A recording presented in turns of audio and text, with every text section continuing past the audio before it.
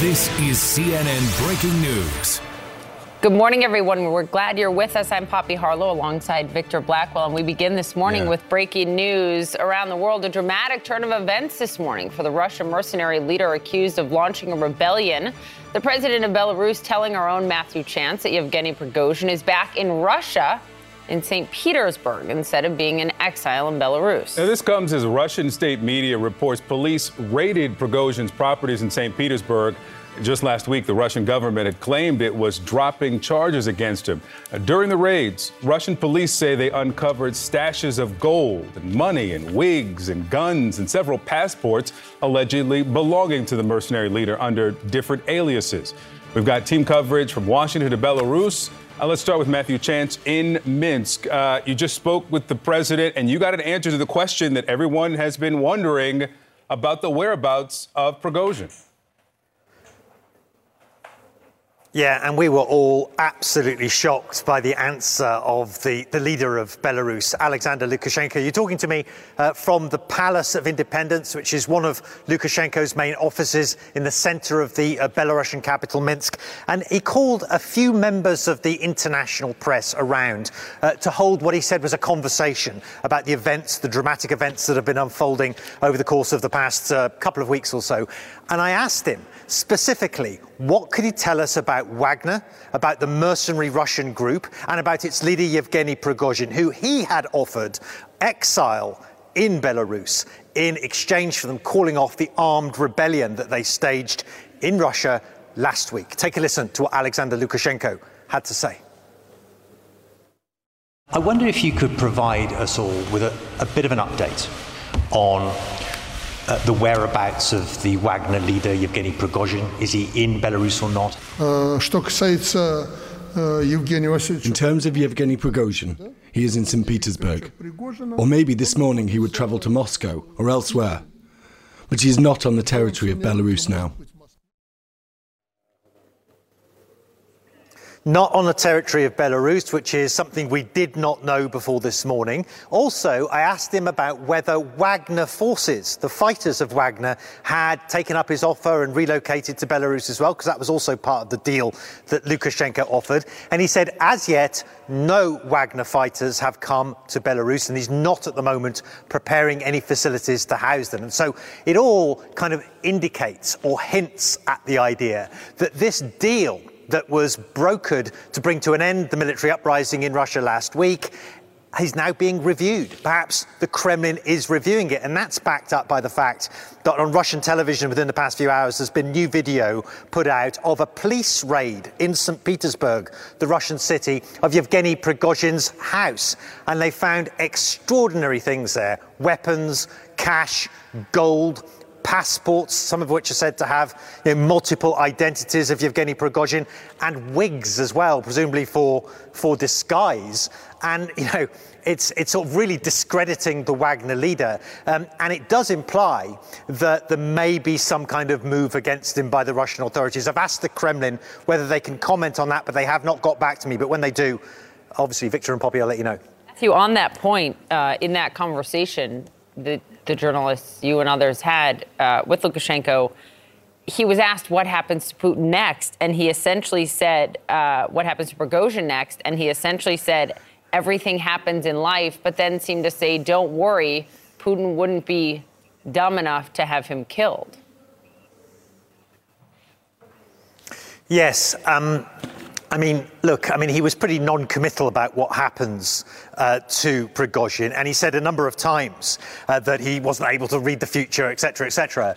But he said, look, he does not think that Putin at this point would kill Yevgeny Prigozhin. But the fact that he brought that up, the fact that he even mentioned that as a possibility, I think led us all to sort of sit back and sort of take stock of the seriousness of the relation of the situation that the Wagner leader is now in. That you literally have, Alexander Lukashenko, the leader of Belarus, talking about the possibility, playing it down, yes, but talking about the possibility of him being killed by Putin. And so clearly, the indications are there are moves afoot at the moment. First of all, to discredit the Wagner leader, possibly in the future to take action against him, but who knows what. All right, Matthew, stay with us, and let's bring in now CNN contributor and former CNN Moscow bureau chief Jill Doherty and CNN political and national security analyst and White House and national security correspondent for the New York Times, David Sanger. Jill, let me start with you. The deal, in many respects, to save Prigozhin's life was that he would then go in exile to Belarus, and this was something that Lukashenko brokered. Now that he is Prigozhin in St. Petersburg, was there a deal? Is he going to be prosecuted after we see this raid? What's your read on this news? It's priceless, actually. This we knew about a week ago when Putin said, by the way, the Russian government has given Prigozhin roughly $2 billion, and we hope not too much was taken, or kind of an indication. We knew at that point that the other shoe could definitely drop, and that Prigozhin could not necessarily be killed, but he could be prosecuted for corruption. And I think the play is working out exactly like that. This deal is essentially Putin's deal, with Lukashenko playing the role of trying to help Putin by creating this deal. It doesn't work, and maybe it was never supposed to work. So if Prigozhin now is on state television, or his apartment is, with money and wigs, et cetera, it's just an example of the government now, Putin's government, coming up with the proof that Prigozhin should be prosecuted. I think Prigozhin was too dangerous for Putin to allow to continue to exist wherever he was. David, do you think President Lukashenko is telling the truth? Well, Poppy, shockingly, we have been misled here. It was President Lukashenko who, in late June, said that Prigozhin was in Belarus. U.S. and Ukrainian intelligence has said since they don't believe he ever stepped foot in Belarus. And as we all discussed on this show a week ago, being in Belarus wouldn't offer him any protection from being assassinated, attacked, seized from Moscow. So that's been the first problem that he's run into. The second is that we actually think that along the way, Prigozhin here has proven himself to be too valuable in many ways to kill, as Lukashenko suggested, that you don't know how his troops would react and others. So instead, what you're seeing is that the Russians are systematically dismantling the Wagner Group. They've been moving some of the assets to other companies, friendlier to Putin himself. Some are reportedly going to Alina Kabeva, the former gymnast, who U.S. intelligence suggests is the mother of several of Putin's children. But she also runs something called the National Media Group. So you're seeing Wagner being folded back into government hold, which, of course, is exactly what caused all this to begin with. Matthew, back to you. Is there any evidence, any indication even from President Lukashenko that Prigozhin was ever in Belarus? Does he even make that claim?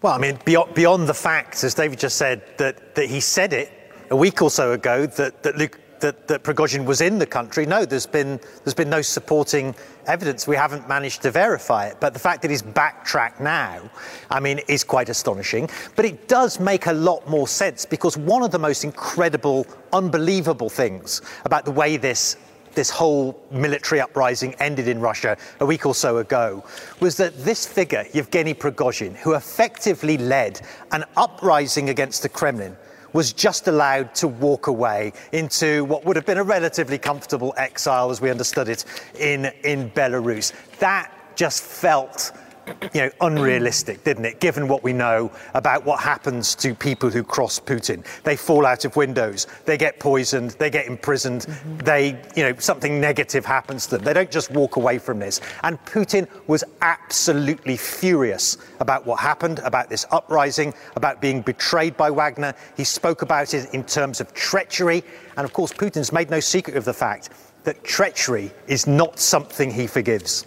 Yeah, one of the questions over the last 2 weeks weeks is why has Prigozhin been spared the fate of an Alexei Navalny, Viktor Yushchenko, and Alexander Litvinenko, who all were poisoned after going against Putin and the Kremlin. Matthew, we're going to let you get back into this news conference and check back with you as more comes in. Jill and David, stay with us because, of course, all this is happening in the broader context of Russia's war in Ukraine. New this morning, at least 4 people are dead after Russia unleashed a barrage of missiles on Lviv.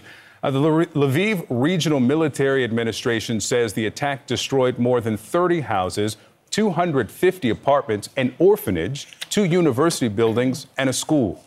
Ukrainian officials say it's the most devastating attack on civilians in the Lviv region since the beginning of the full-scale war. Right now, search crews are digging through the wreckage for people who are trapped under the rubble. Lviv is, as we know now, hundreds of miles away from the front lines and right near the border with Poland, of course, a NATO ally. Yeah. We are now seeing video of Russian fighter jets harassing U.S. drones over Syria. This happened yesterday morning. The Pentagon released this footage. Take a look. The Air Force says the drones were monitoring ISIS targets. That's when Russian pilots intercepted them flying dangerously close, setting off flares and forcing the drones to take evasive action. Our national security reporter, Natasha Bertrand, is live at the Pentagon. No surprise, obviously, you have U.S. forces with the anti-ISIS coalition in Syria. You've got Russians in Syria backing up Assad. But the fact that this happened in this manner, how significant?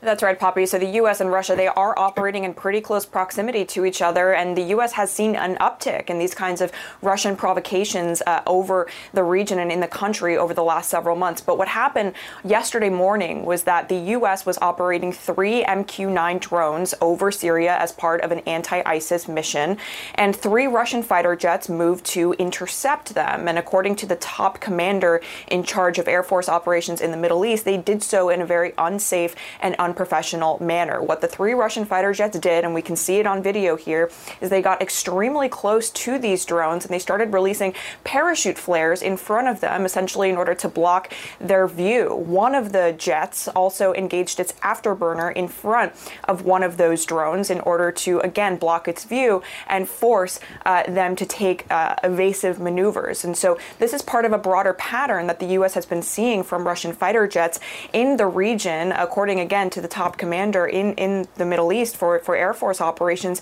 It appears, according to him, that the Russians have actually been trying to get into dogfights with American manned fighter jets operating over Syria. So not only trying to harass these drones here, but also trying to harass American fighter jets. Of course, all of this comes within the broader context of the war in Ukraine. U.S. officials are not entirely sure what is causing this uptick in harassment by Russian jets against U.S. aircraft. But they do say that it is a disturbing pattern, and then they have called on the Russians to act in a professional manner when both are operating in such close proximity in the country. Bobby. Natasha Bertrand, thanks so much for the reporting from the Pentagon. Let's bring back in our experts. David Sanger, to you, this also comes, just a week over Putin being humiliated on the world stage with Prigozhin's attempts there. And so I just wonder how you think this factors into this moment for Russia. Sure. Well, Poppy, the big fear in Washington and among President Biden's aides has been that the war will expand either horizontally or vertically. Horizontally means beyond the borders of Ukraine. And now in Syria, where obviously the U.S. and Russia are both operating, we're seeing potential clashes come up. So far, fortunately, nothing very serious. The attack on Lviv is right on the Poland border. It's right near where Poland is helping ship in all of the arms into Ukraine. So far, the Russians have not touched a NATO country. But when they do, or if they do, that obviously has severe risk of expanding the war.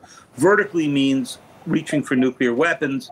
And we've already heard from Belarus that they are going to be installing Russian nuclear weapons under Russian control. We haven't seen evidence that they're ready to go yet. They were supposed to be ready around now. And of course, in just a week, less than a week, you'll see President Biden in the region, in Lithuania, at the NATO summit. you can't imagine Putin's going to stay quiet for that. Jill, do you see some residue of the Wagner uprising on this? Is this, are these, I'll put Lviv and what we're seeing over Syria together, are these face-saving measures for Putin? Well, I think big picture, that if you look at this, latest thing with Prigozhin, it's just an example of the extreme corruption of the Putin system. And so that's the way it works. And the war is now, everything was controlled by Putin. He's the guy who decided to start the war. He's the guy who decided to hire Prigozhin in the first place and pay him billions of dollars to carry out, you can really say, dirty deeds that the Russian government didn't want to have its fingerprints on. So right now, when Prigozhin is lost, they're not sure what to do about Wagner. The war in Ukraine is not going exactly the way they want.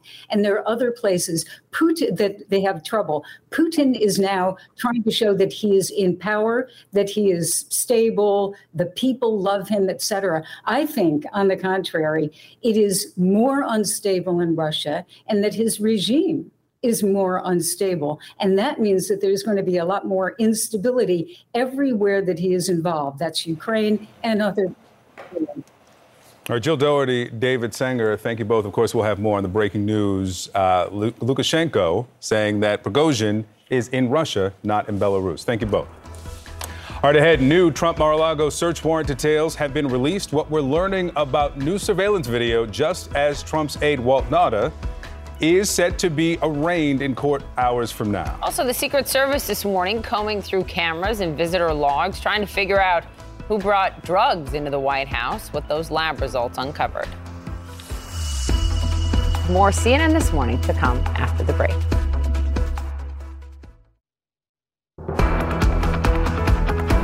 We are tracking significant developments this morning in two federal probes into former President Donald Trump. In just a few hours, Trump's personal aide and alleged co-conspirator, Walt Nauta, will plead not guilty in the classified documents case. Take a live look at the federal courthouse in Miami. This is where this arraignment will take place.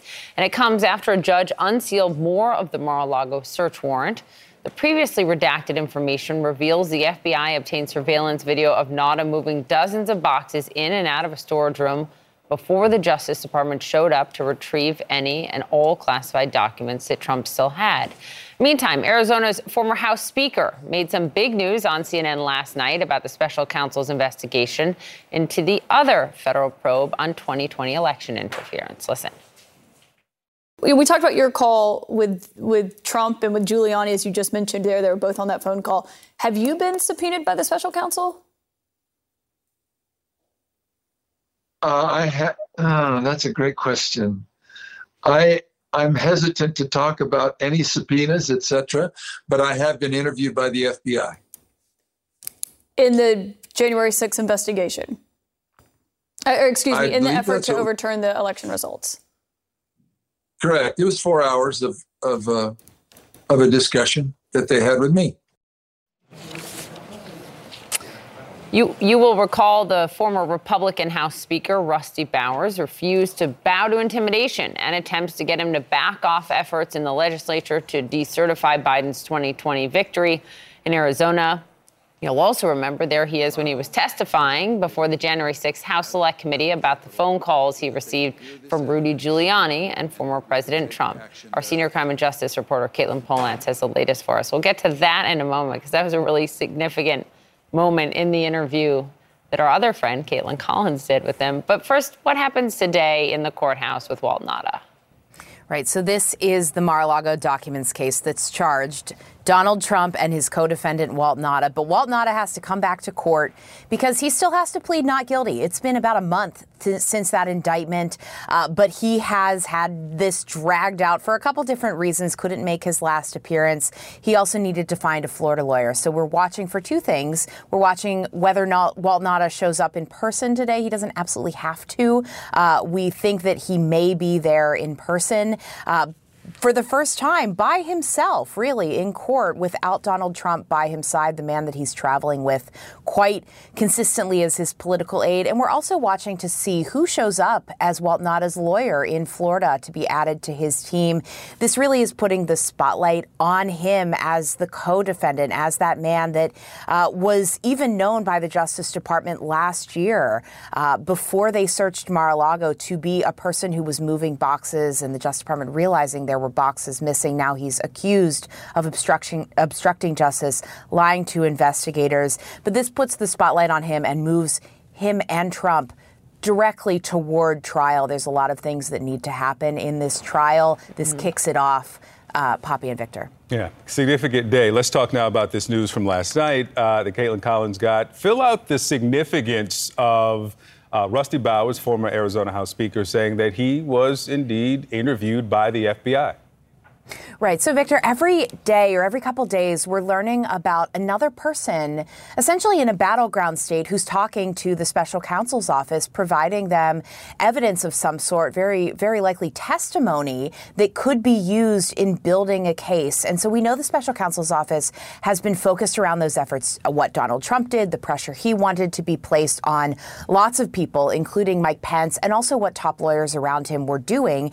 And in recent weeks, we heard about fake electors in Nevada testifying to a grand jury. We heard about Trump campaign officials who were working to organize this fake elector scheme across the country to try and get battleground states, including Arizona, to overturn the vote. We also heard about the Secretary of State in Georgia talking. Now we get Arizona, too. Rusty Bowers in Arizona says he talked to investigators and he talked about those calls from Rudy Giuliani and Donald Trump himself. Really shows the expansion that we're learning of in terms of how many states this federal probe looks at. Caitlin, thanks very much.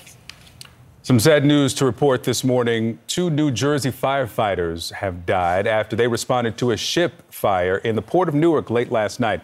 That's according to CNN affiliate WABC. Fire officials say they were trying to put out the flames, but got pushed back by the intense heat while backing out of the structure. We will have, of course, updates on this developing story. Our thoughts with their families, of course. All right, this just in, the Super PAC backing Mike Pence out with a new ad hitting Donald Trump's relationship with world leaders. Xi Jinping, Putin, Kim Jong-un. We'll play it for you next. Mr. Gorbachev, tear down this wall.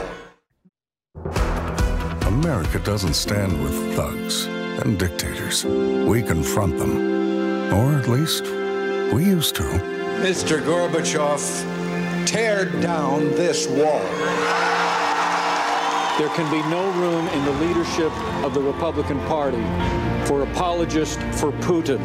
There can only be room for champions of freedom.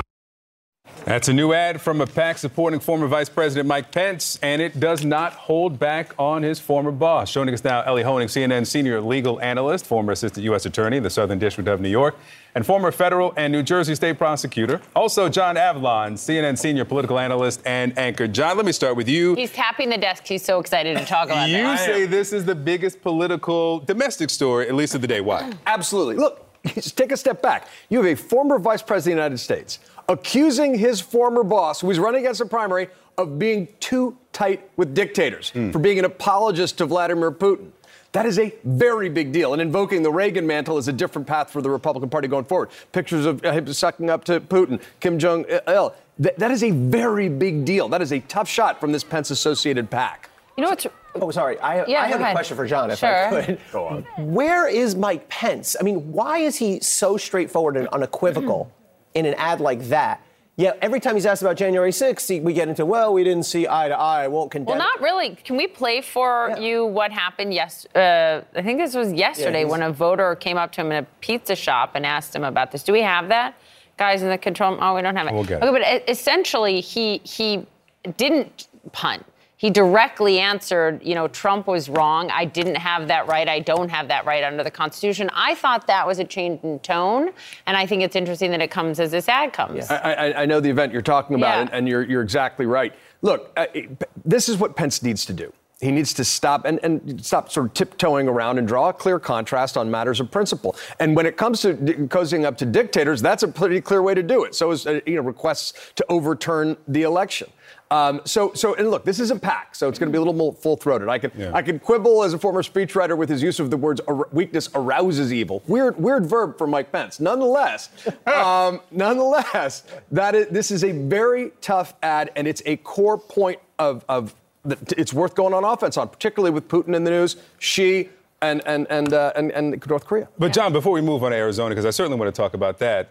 Pence defended the meeting with Kim Jong-un, the several meetings. He defended the tweets about Trump's relationship with Putin. Yeah. So now he's going to say, well, you shouldn't be so close to them. For 4 years, you supported your boss getting closer to these people. That's a very fair point. And this is where Pence is in a bit of a box, because he was, until the very, very end, he would defend anything Donald Trump did. He was totally devoted, even when there were contradictions with his own personal beliefs. And that's where there's a credibility gap with Mike Pence. But he can make it up now by saying, I'm a candidate now, and this is what I really believe. But critics will point that out, and they'd be right to. Betting memories are short, maybe. That's a good bet in America. Ellie, let's talk about Arizona and the significance of the reporting we just got from our colleague, Caitlin Polantz. It tells us, obviously, DOJ is focused on more than just Georgia and that famous phone call. What else does it tell us? Yeah, that's the big takeaway. Let's remember, this was a 7-state strategy. We're all very focused on Georgia, Brad Raffensperger, that infamous phone call. But this tells us that DOJ, we now know for the first time, they are speaking to an important, highly placed individual in one of those other states among the 7. The fact that we now know that Rusty Bowers was interviewed by the FBI, he said for 4 hours, is enormously significant. It tells me they need his information. He said to Caitlin Collins last night that he provided corroborating documents to the FBI, documents that Rudy Giuliani had given to him. He told us that the FBI was focused on Donald Trump, Rudy Giuliani, John Eastman, the attorney. It tells me that this investigation is focused on the broader scheme here, as it should be. But if they've spoken to Rusty Bowers, one would imagine that if he hasn't been interviewed yet, there's going to be an effort to speak with the governor. I agree. The governor thinks it's weird that he hasn't. I agree. Been I think now it could be that he has been spoken to in the meantime, right? That reporting goes back a little bit, and the Rusty Bowers revelation is 12 hours old. So it could be, but I can't conceive of a witness list that would include only Rusty Bowers, but not the governor. Yeah, especially because we had reporting that, there is another tape of Trump trying to pressure the former Governor Ducey. But that's exactly what jumped out at me about that article. And Ducey saying, how have I not been interviewed yet? But Arizona, Ellie's exactly right. Arizona was a major front in this overall effort to overturn the election based on bogus evidence, and it's right for it to come. Remind people why they would want to talk to Governor Ducey so much at the famous silencing of the Trump phone call as he's certifying the results of a Biden win in Arizona. Right. So you remember that moment, Governor Ducey is certifying the win. The president's calling, and he sort of, ignores it, pushes it away. There has been, as there is the infamous tape of then President Trump calling Brad Raffensperger, there's apparently another tape, this is according to, I believe, Washington Post reporting, that Trump, there's another tape of Trump doing much the same thing to Governor Ducey, trying to sort of influence him to find more votes. Remember the margin in Arizona being just 10,000 votes. And when that bogus cyber ninja, audit occurred in conjunction with a lot of folks in the Trump sphere, Biden actually, it's worth remembering, ultimately when the audit was done, came up with 300 votes more than he had previously. That's right. But I'll never forget the video of the cyber ninja. Yeah, cyber ninjas. That work. Yeah. The now defunct cyber ninjas. Yeah. All right. John, Ellie, thank you both. Cocaine has been found at the White House. How did it get there? That's what the Secret Service and everyone wants to know. The fingerprint and DNA analysis officials are conducting next. This morning, the Secret Service is launching a full-scale probe into a small bag of cocaine discovered at the entrance area of the White House on Sunday. A lab test confirmed the white powdery substance left behind was indeed cocaine. The White House now is trying to figure out how it got there. So is that the working theory right now, that it was likely a visitor? And are you confident that this was not a White House staffer? There is investigation. They're going to get to the bottom of this. What I wanted to be very clear is that this is a heavily traveled, to be more accurate, area of the campus of the White House, and it is where visitors to the West Wing come through. This is the part where they come through when it comes to coming through the West Wing. I just don't have anything else. I'm not going to speculate on who it was. CNN's Arlette Saenz is with us now from the White House. So there is this investigation. What do we know about it? Well, Victor, Secret Service is using every tool at their disposal to try to determine who brought that baggie of cocaine into the White House. A federal law enforcement official says they're running DNA tests and fingerprint analysis on the bag, as well as having Secret Service comb through surveillance video and visitors' logs. Now, this baggie of a white powdery substance, which was later confirmed to be cocaine, was found within the West Wing of the White House on Sunday. It was found in an area that includes cubbies where visitors who are being brought through for tours of the West Wing that are often led by staff, that is where those visitors can drop off their cell phones. There's also White House officials who can drop off their cell phones and other electronic devices there if they're heading into a skiff to view classified information. Now, the White House has said that there is this investigation into the matter. As you heard Karine Jean-Pierre there say, it's an area that is heavily traveled through. It is where these visitors come through as they are looking to go on their West Wing tours. But one official cautioned there is a chance that they are unable to determine who exactly brought that baggie of cocaine into the White House because it is an area where there are many people who travel through, and also the size of the bag was so small it could make it difficult to determine whose baggie of cocaine it was. But for now, the investigation continues here at the White House. Certainly does. Yeah. Arlette, the president is hitting the road today to further push his Bidenomics, a word that now people are using, agenda. Where's he heading?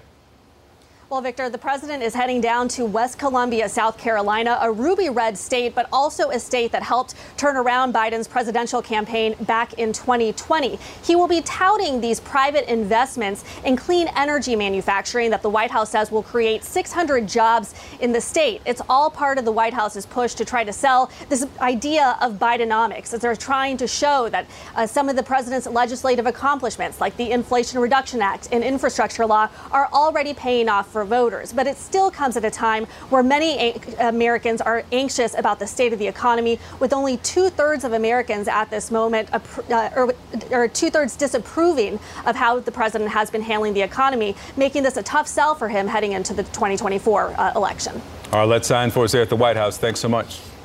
Let's bring in CNN law enforcement analyst Jonathan Wackrow. He also served as a former Secret Service agent under President Obama. Good morning. They're going to figure out who this was, right? I mean, you fingerprint the bag, look at, video footage, right? Well, they're going to try, and they're going to use every investigative tool that they have at their disposal to make attribution to who brought this Schedule II illegal drug into the White House complex.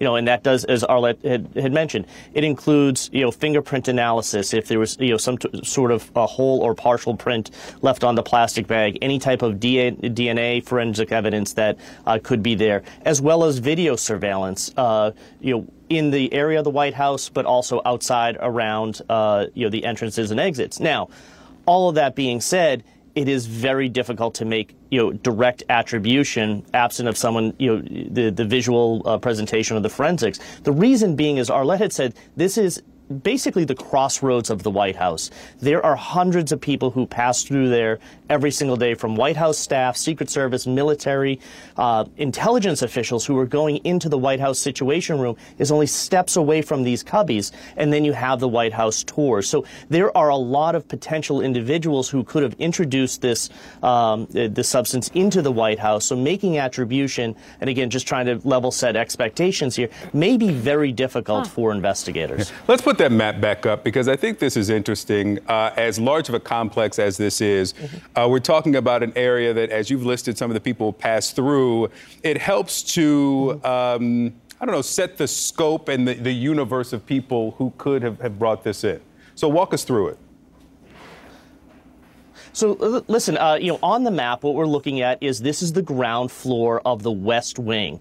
This is where all of the official duties of the administration are held in the West Wing. But the ground floor has two big significant areas that draw staff and military and intelligence personnel into it. One is the White House mess. That is the presidential food service, and then most importantly is the Situation Room. Now, during the weekend, the Situation Room takes a lower posture unless there is a moment of a crisis. But tours do have access into this area.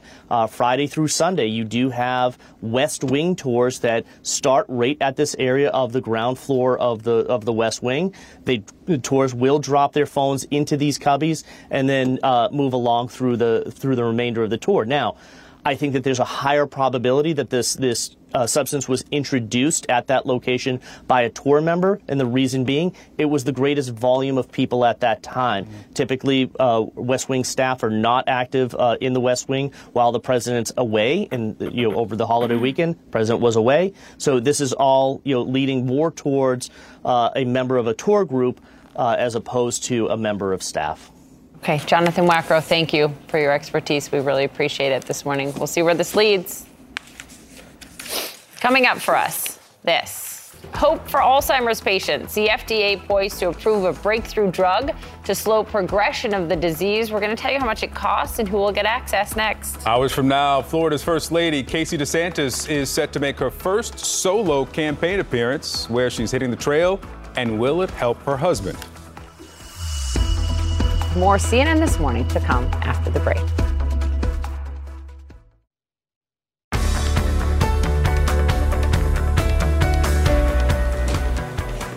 New this morning, the FDA is set to decide whether it will fully approve the first Alzheimer's drug to show that it could slow the disease's progression in certain patients. But the decision could also have other implications, including who could get access to it. CNN medical correspondent Meg Terrell explains. 6 years ago, Joe Monmany saw a neurologist for what he thought were a few minor problems with his memory. She came back and said, "You know what, Joe? You actually have younger onset Alzheimer's disease. You're likely going to start to experience declines in the next 5 years. And you may not recognize your family in 5 to 7 years." Now 59, Monmany is one of millions of Americans living with Alzheimer's disease. But this year, new hope emerged. A drug aiming to slow down the disease's progression got accelerated FDA approval in January, based on the fact that it clears amyloid plaque buildups in the brain associated with Alzheimer's.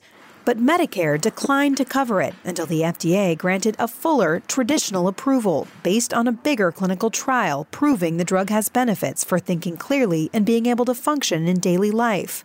Without insurance, the medicine, called lecanemab and sold under the brand name Leqembi, costs $26,500 a year. You had this treatment at your fingertips, and suddenly you had Medicare saying, yeah, but you can't quite get access to that at this point in time. A larger trial funded by the drug's makers, Eisai and Biogen, did find that Leqembi can slow the progression of Alzheimer's disease by about 27%. It's the first time a drug has proven to alter the disease's course. It was a very dismaying experience getting a diagnosis of Alzheimer's disease and to be told that we don't have anything that will slow down or stop the disease in its tracks. Columbia University's Dr. Lawrence Honig says this is the beginning of a new treatment era.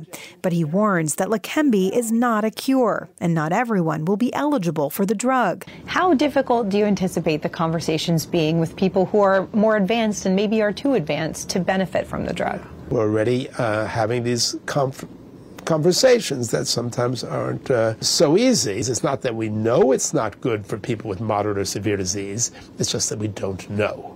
Side effects could be worse for people with more advanced disease as well, he says. Already, there's something to be aware of. About 13% of patients receiving the drug in its trial had brain swelling. 17% had brain bleeding, compared with 9% in the placebo group. There we go. You did it. Leqembi is administered through IV infusion once every 2 weeks. Infusion centers like Vivo Infusion are gearing up for an expected surge in new patients. In certain areas, I anticipate we will receive probably at least 15 to 20% more patient referrals for this drug. Joe Monmany is hoping he'll be able to get it for a chance for more time with his wife and 2 grown sons. Like any parent, I would love to see them actually get married and have a family. I just want to experience many of the activities that most people take for granted. Meg Terrell, CNN, reporting. Meg Terrell, thank you. Yeah, thank you, Meg. All right, now this. We now know where Wagner leader Yevgeny Prigozhin is this hour. Apparently, he's back in Russia. And that's according to the president of Belarus. This is weeks after his failed mutiny. Also, new details about what was found in Prigozhin's home. Russian police seizing wigs and gold, weapons and passports. What else they uncovered? Plus, the man accused of targeting former President Obama's home did so after a Trump Truth Social post. What Trump shared with his millions of followers. Ahead.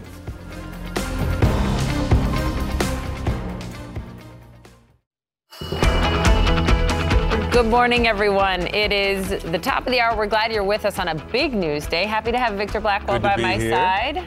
Let's start with 5 things to know for this Thursday, July 6th. This morning, Donald Trump's alleged co-conspirator, Walt Nauta, is expected to plead not guilty in the classified documents case. We're now learning about surveillance video the FBI has of him moving boxes at Mar-a-Lago. And breaking this morning, Russian police say they've raided the home and office of the mercenary leader who staged last month's rebellion. The Kremlin is refusing to say where Yevgeny Prigozhin is, and the president of Belarus tells us that Prigozhin is not in his country, as agreed to. New overnight, at least 4 people are dead after a Russian missile attack on Kyiv. Ukrainian officials are calling it the worst attack on civilians in the region since the war began. Also this morning, thousands of UPS workers across the country preparing to go on strike with time running out to reach a deal. And Casey DeSantis is about to go solo for the first time. She'll be hitting the campaign trail in Iowa on behalf of her husband's presidential bid. CNN This Morning starts right now.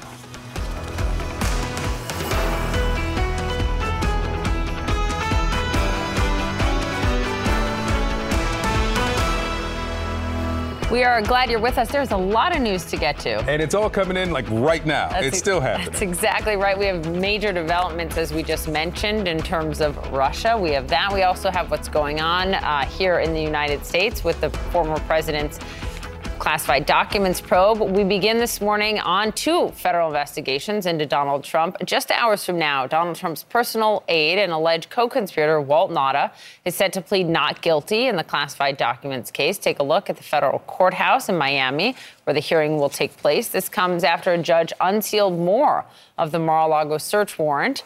The previously redacted information reveals the FBI obtained surveillance video of Nauta moving dozens of boxes in and out of a storage room before the Justice Department showed up to retrieve any and all classified documents that Trump had. Meanwhile, Arizona's former House Speaker made some big news on CNN last night about the special counsel's investigation into the 2020 election interference. We talked about your call with Trump and with Giuliani, as you just mentioned there. They were both on that phone call. Have you been subpoenaed by the special counsel? That's a great question. I'm hesitant to talk about any subpoenas, etc., but I have been interviewed by the FBI. In the January 6th investigation? In the effort to overturn the election results? Correct. It was 4 hours of a discussion that they had with me. Now, remember, the former Republican House Speaker, Rusty Bowers, refused to bow to intimidation and attempts to get him to back efforts in the legislature to decertify Biden's 2020 victory in Arizona. He testified before the January 6th House Select Committee about phone calls he received from Rudy Giuliani and former President Trump. CNN senior crime and justice reporter Caitlin Polantz has the latest for us. We will get to that in a minute. But first, we're coming up on Walt Nauta's hearing this morning. What should we know? Right. So the co-defendant of Donald Trump accused of obstruction and making false statements. He is set to be in court this morning. Short and sweet is what we expect this proceeding to be. He needs to enter his pleading of not guilty. That's been expected for a long time now. And finally, today, we do think that that's going to be happening, where there will be a lawyer showing up with Nada. There's a possibility Nada is there himself. But this proceeding, it puts the focus on this co-defendant of Donald Trump, a man who is so aligned with him that they're rarely seen apart whenever Trump is traveling for political reasons. Trump is not going to be there at the hearing today, but this is really highlighting how Walt Nada is a defendant on his own, and so he's going to be kicking off this proceeding to head towards trial, entering that initial pleading. But also, these two men are so aligned. They both want to go to trial. Sources are telling me that is the plan for both of them, Trump and Nada, both, even if their interests could diverge at some point. And Trump has been very looped in on Walt Nada's legal defense approach, who his lawyers might be. His defense team is fully clued in. And also, Donald Trump is going to be paying for Walt Nada's lawyering going forward, or at least entities that Trump controls will be doing so. So that's the classified documents probe. The other probe that Special Counsel Jack Smith is overseeing in terms of efforts to overturn the 2020 election, that probe got more interesting last night with news that Rusty Bowers, the former Arizona House Speaker, a Republican, talked to the FBI for 4 hours. Why does that matter so much? It did. I mean, this is one of those people that you would expect criminal investigators looking into the efforts in battleground states to overturn Joe Biden's wins there and put Trump into power. You would expect them to reach out to someone like Rusty Bowers, but we didn't know that he had actually spoken to investigators and what he had spoken to investigators about.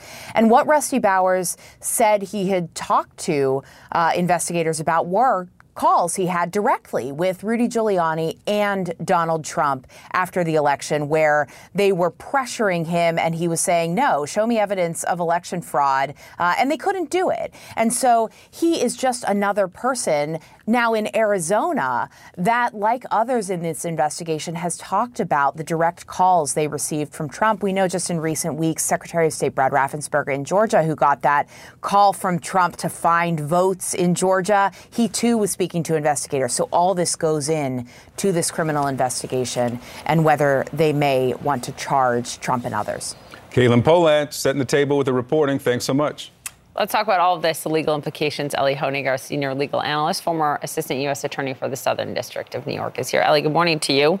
Rusty Bowers, the significance? Yeah, this is a big deal, Poppy. Let's remember, there's been so much focus on the state of Georgia. However, this was really a coordinated 7-state strategy. In fact, the state that was most closely contested, the narrowest margin of victory, was Arizona. And we now know for sure that the feds are dug in and looking not just at Georgia, but also at least at Arizona. The big news from last night is that Rusty Bowers, the former Arizona House Speaker, a longtime Republican who actually supported Donald Trump in 2020, we learned last night on Caitlin Collins' show that he has been interviewed by the FBI in the special counsel investigation for 4 hours, as we just talked about. That is a huge deal. And to get a sense of what he talked about, he told Caitlin that he was asked about Donald Trump, Rudy Giuliani, John Eastman. But let's flash back to almost exactly a year ago today when Rusty Bowers testified in front of the House January 6th committee. Let's take a listen to what he said.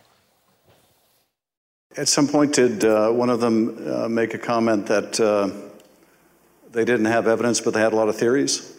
That was Mr. Giuliani. He said, we've got lots of theories, we just don't have the evidence. And I don't know if that was a gaffe or maybe he didn't think through what he said. But I said, what would you have me do? And he said, just do it and let the court sort it out. So crucial testimony there from Rusty Bowers. And again, we now know that he has spoken with Jack Smith's team. Let's stay in Arizona. We learned yesterday that the Arizona Secretary of State's office has been subpoenaed by the special counsel. What do we need to know there? Yeah, so really important. This is a subpoena, meaning that the Arizona Secretary of State has to turn over documents to the special counsel team. Now, what could they be looking at? Let's remember one of the key focuses of the DOJ investigation is this fake electors scheme. We hear that phrase all the time. Here's what it actually means. These same 7 states that we talked about before, each of them submitted a purported slate of electors, documents. They sent it into the archives, to the Senate, saying, we are the duly elected electors for Donald Trump. Donald Trump didn't win any of those 7 states. Joe Biden did. And so we know that DOJ has spoken with some of the people who signed and claimed to be electors. We don't know exactly who. We know they've been given immunity, which tells me that DOJ sees those electors as witnesses and thinks that their testimony is relevant to their ongoing criminal investigation. Ellie, also, this comes days after the Washington Post reported that Trump tried to pressure then Governor Doug Ducey. Yeah. But as far as we know, and maybe something changed in the last few days, they haven't talked to him yet? Yeah, so that's really interesting. And again, things may change. We just learned about 12 hours ago about the interview involving Rusty Bowers. Doug Ducey was the governor of Arizona at the time. We know that he received calls from Donald Trump about trying to overturn the election. It's curious to me if DOJ hasn't spoken to him. Any witness list that includes Rusty Bowers should also include Governor Ducey. So next time he's on air, someone needs to ask him if he has spoken with the FBI or if he has been subpoenaed either. Okay, Ellie, head back to the table. Let's talk about all of this. CNN senior political analyst and anchor John Avalon is back, along with CNN political commentator and host of PBS's Firing Line, Margaret Hoover. Great to have you both here. Margaret, let me begin with you and the significance of this for the probe, because I think, obviously, it tells us it's getting bigger. It's getting bigger. The first thing I thought of, the last official entity that tried to put all of these disparate pieces of open source information that we, the public, knew about was the January 6th Commission. And this strikes me that they did a real favor to the public by threading all of putting all of these different pieces of data together in one narrative. And DOJ is now following all of that, but with the gears of justice behind it, right? This is no longer an accusation from a House committee that doesn't have any more authority other than to put the story together in one piece. This is now the Justice Department. And led by a guy who has prosecuted Democrats and Republicans before. John, context? Look, I mean, Margaret's exactly right that the Jan 6 committee actually got this ball moving. DOJ was a little slow to pick it up, frankly. But now, since Jack Smith has been appointed, and thank you for pointing out that he's got a record of being a clear and impartial investigator, because, of course, that comes under attack in our partisan era, things are really accelerating. And I think folks had focused on Georgia, but they'd forgotten about the other 6 states. They'd forgotten about the complete sort of clown car crash of Arizona in terms of that desperate searching for voter fraud where there was none. And so this is, sometimes we forget because we get caught up in the day-to-day. There's nothing quite like this in American history, this attempt to overturn an election by a sitting president. And what they seem to be zeroing in on is the question of intent. And that's where it all comes to bear. And there has been a notable shift in the pace, intensity, focus of this investigation since Jack Smith became special counsel in November. So we're going on 8 months or so now. A year ago now, we were in the midst of those, I think, really important January 6th committee hearings. And a lot of folks were saying, where's DOJ? Why is DOJ getting beat to the punch on witnesses like Rusty Bowers, like Cassidy Hutchinson, which they did get beat to the punch? And frankly, that's on Merrick Garland. Ever since Jack Smith took over, he's been doing exactly the kind of things that people were saying, where is Merrick Garland on this? And look, he has now spoken to a lot of different crucial people, up to and including Mike Pence. And so I do think his decision day is drawing nearer. We don't know exactly when, but it has to be soon. Yeah. This Pence ad that John thinks is the biggest domestic political story of the day, and I should say it's the pro-Pence PAC. Right? Yes. Yeah. Say that 3 times fast. That is it. Let's play a bit of it. Do we have it? America doesn't stand with thugs and dictators. We confront them. Or at least, we used to. Mr. Gorbachev, tear down this wall. There can be no room in the leadership of the Republican Party for apologists for Putin. There can only be room for champions of freedom. Post-Pence vice presidency says all of what his former boss did with Kim Jong-un and Putin is bad.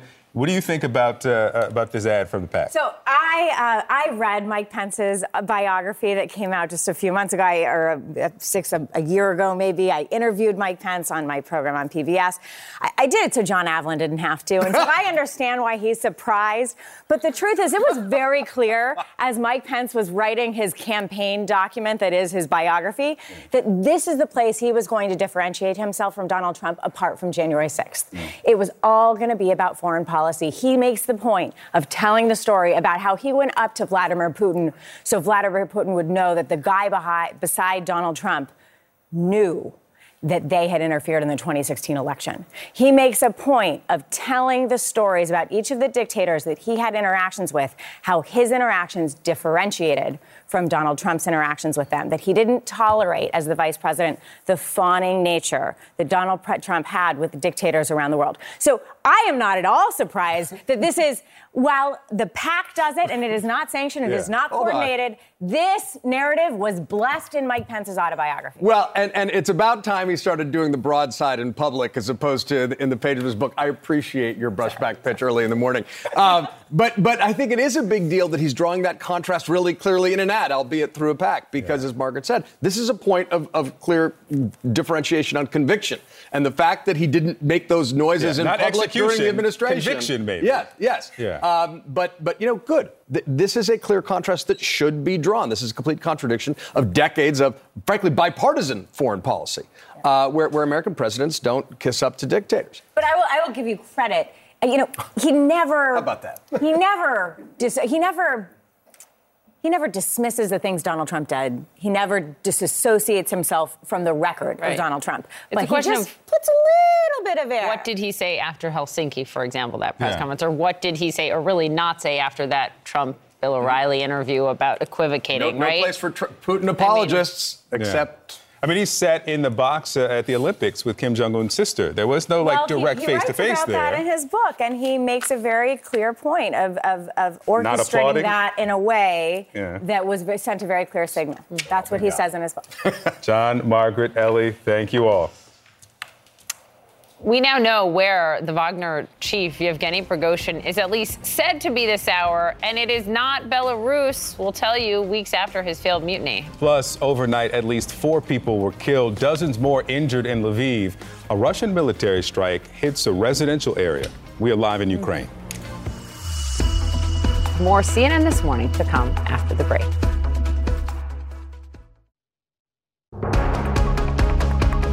A dramatic turn of events this morning for the Russian mercenary leader accused of launching a rebellion. The president of Belarus tells our own Matthew Chance that Yevgeny Prigozhin is in Russia, in St. Petersburg, instead of being in exile in Belarus. Meanwhile, Russian state media reports the police raided Prigozhin's properties in St. Petersburg. Just last week, the Russian government had claimed it was dropping charges against him. But this morning, the Kremlin refused to comment on Prigozhin's whereabouts to CNN.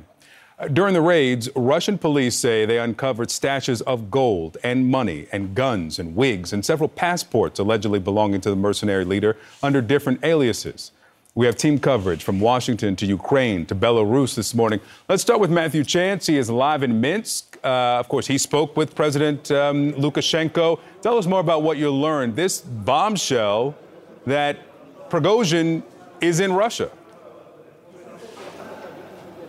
Yeah, I mean, it's absolutely stunning, isn't it? And I'm talking to you, of course, from the Palace of Independence, which is this extraordinary marble edifice in the middle of Minsk Square, which is one of the offices of Alexander Lukashenko, the leader of Belarus. And he gathered a few journalists around, me included, in what he said, for a conversation, he said, about the recent dramatic events. And I asked him, what about Wagner? What is happening with this supposed deal that he brokered to end that military standoff in Russia last week and give Yevgeny Prigozhin, who's the Wagner leader, and his fighters exile in exchange for them calling off that uprising. Take a listen to what Lukashenko had to say. I wonder if you could provide us all with a bit of an update on the whereabouts of the Wagner leader, Yevgeny Prigozhin. Is he in Belarus or not? Что касается In terms of Yevgeny Prigozhin, he is in St. Petersburg. Or maybe this morning he would travel to Moscow or elsewhere. But he is not on the territory of Belarus now. Well, he says he's not in Belarus, and that, of course, contradicts the statements that the Belarusian leader had made in the past, that he was in Belarus. And it throws open the whole question is this deal that was negotiated to end the Wagner uprising last week, is it being renegotiated? Because state television in Russia earlier today is broadcasting images of what they say is a police raid of Yevgeny Prigozhin's house in St. Petersburg, at least one of them. They've seized gold bars, cash, passports with fake names on it, apparently belonging to Yevgeny Prigozhin, and wigs, presumably used for disguise. It's a whole sort of process, a crackdown, it seems, on anything to do with Wagner, anything to do with Yevgeny Prigozhin. And it doesn't bode well for the man who headed Wagner, of course, still heads it, but who led that rebellion against the Kremlin. And so we'll see what happens in the future. Lukashenko, the leader of Belarus, saying he does not know what's going to happen, but he did say he did not think that Putin would kill Prigozhin. He said that's not something he believes will happen. But the very fact he raised that possibility of Prigozhin being killed does not bode well for the Wagner leader. There were so many questions about Prigozhin's future before this news conference. This, of course, creates many more. Matthew, stay with us. Ukrainian officials say 4 people are dead. Many more are injured this morning after a Russian missile strike on an apartment building in Lviv. Rescue teams are digging through the rubble right now, trying to find anyone trapped inside. The city's mayor says dozens of homes and cars were also damaged. Ukrainian President Volodymyr Zelensky is promising a, quote, tangible response. Our Ben Wiedemann joins us live from eastern Ukraine. Ben, how are the rescues going so far? Well, they've been doing this since about 3 o'clock in the morning local time, just after this missile hit.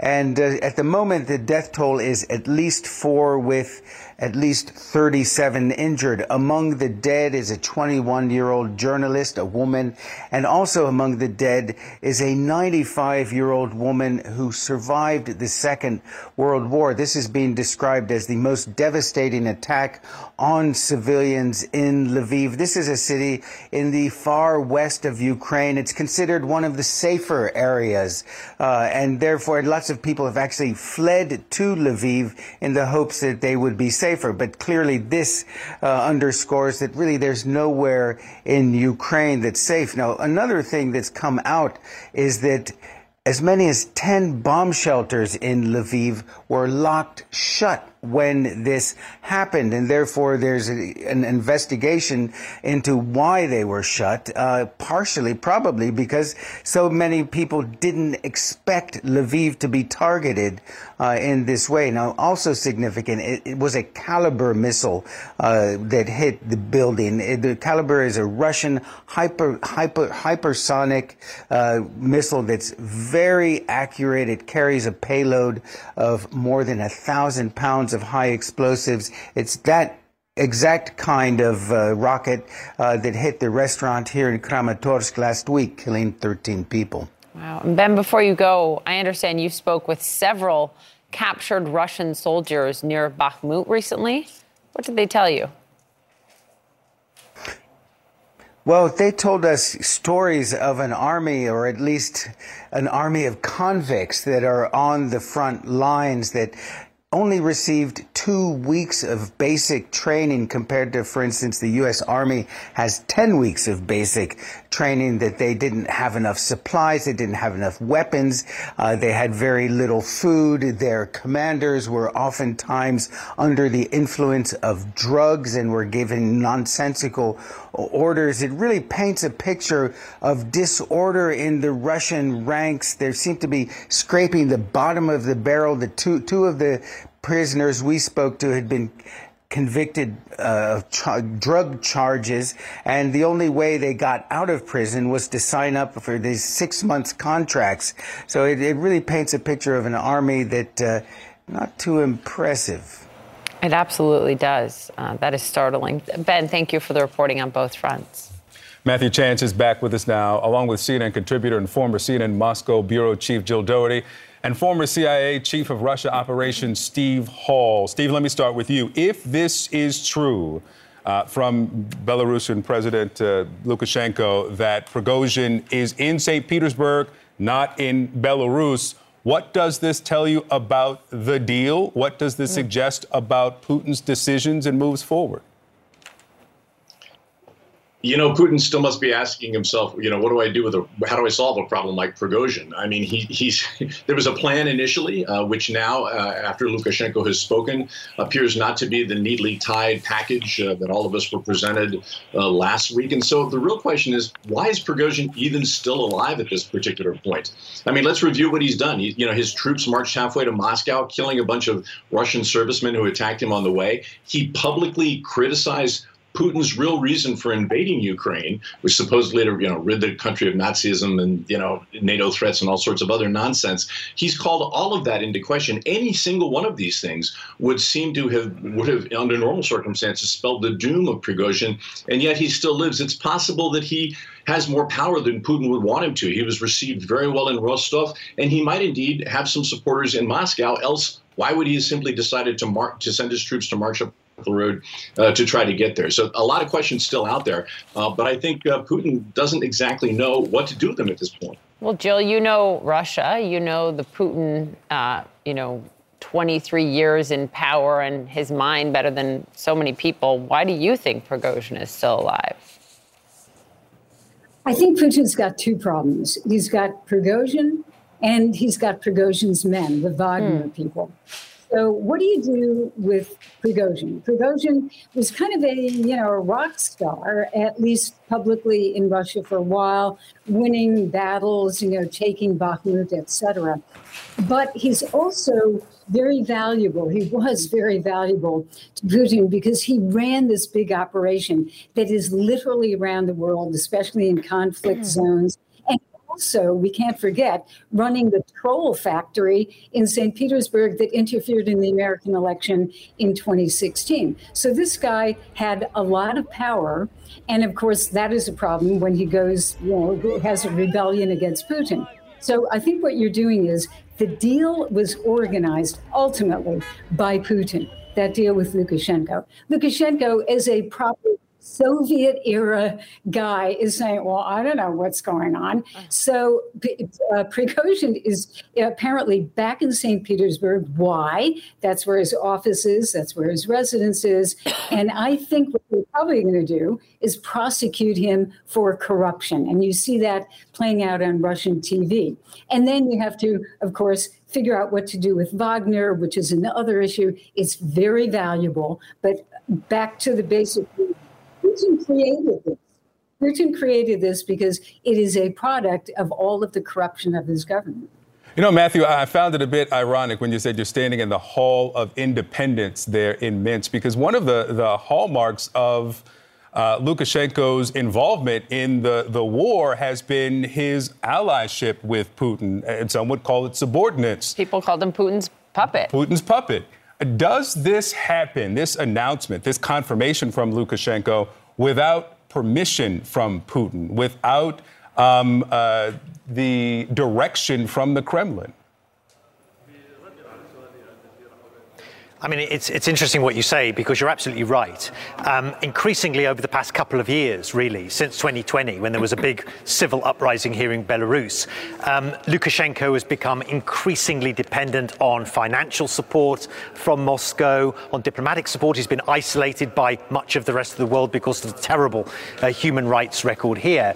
And Putin is exploiting that, using Belarus as a launch pad, for instance, as one of the launch pads to strike at Ukraine at the beginning of the war nearly a year and a half ago, using Belarus to deploy tactical nuclear weapons, which are now apparently in place here in Belarus, but controlled by Russia, but to further threaten the West. And of course, using Lukashenko, I suspect, although Lukashenko says it was his initiative, but I suspect, and many other people suspect, it was the Kremlin that forced Lukashenko to hold out that olive branch to Yevgeny Prigozhin last week to defuse the immediate crisis. I think there's a sense, to try and answer that question about why is Prigozhin still alive?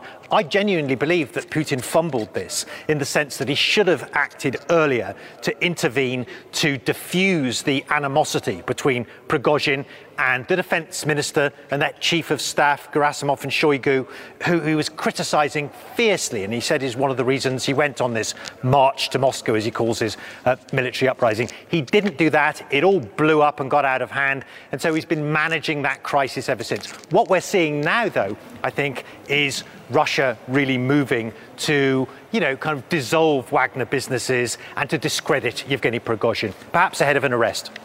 Steve, just to put a button on it, Steve, how striking is it what Matthew just experienced this morning? I mean, they got called to this sort of makeshift press conference. Matthew, is that how you would describe it? And then all of a sudden they hear this stunning news from Lukashenko? Yeah, it's really fascinating because, Lukashenko is indeed under the thumb of Putin, but he's under greater threat from Moscow than he is from Kiev. And I think that he might see some opportunity. One of the great opportunities and things about being an autocrat, you don't have to speak to the press. He chose to do so, which means that he must have thought there was an advantage in it for him. He may think that if the Wagner guys are in or arrived in Belarus, that he actually might have some leverage against Moscow. Perhaps he doesn't need to be Putin's butt forever. It's one of the many questions we're still trying to figure out, I think. Steve Hall, Matthew Chance, Jill Doherty, thank you all. Still some questions, obviously, there. UPS workers edging closer to a strike after marathon negotiations with the Teamsters Union broke down yesterday. We have the Teamsters president, Sean O'Brien, to give us an update. Next.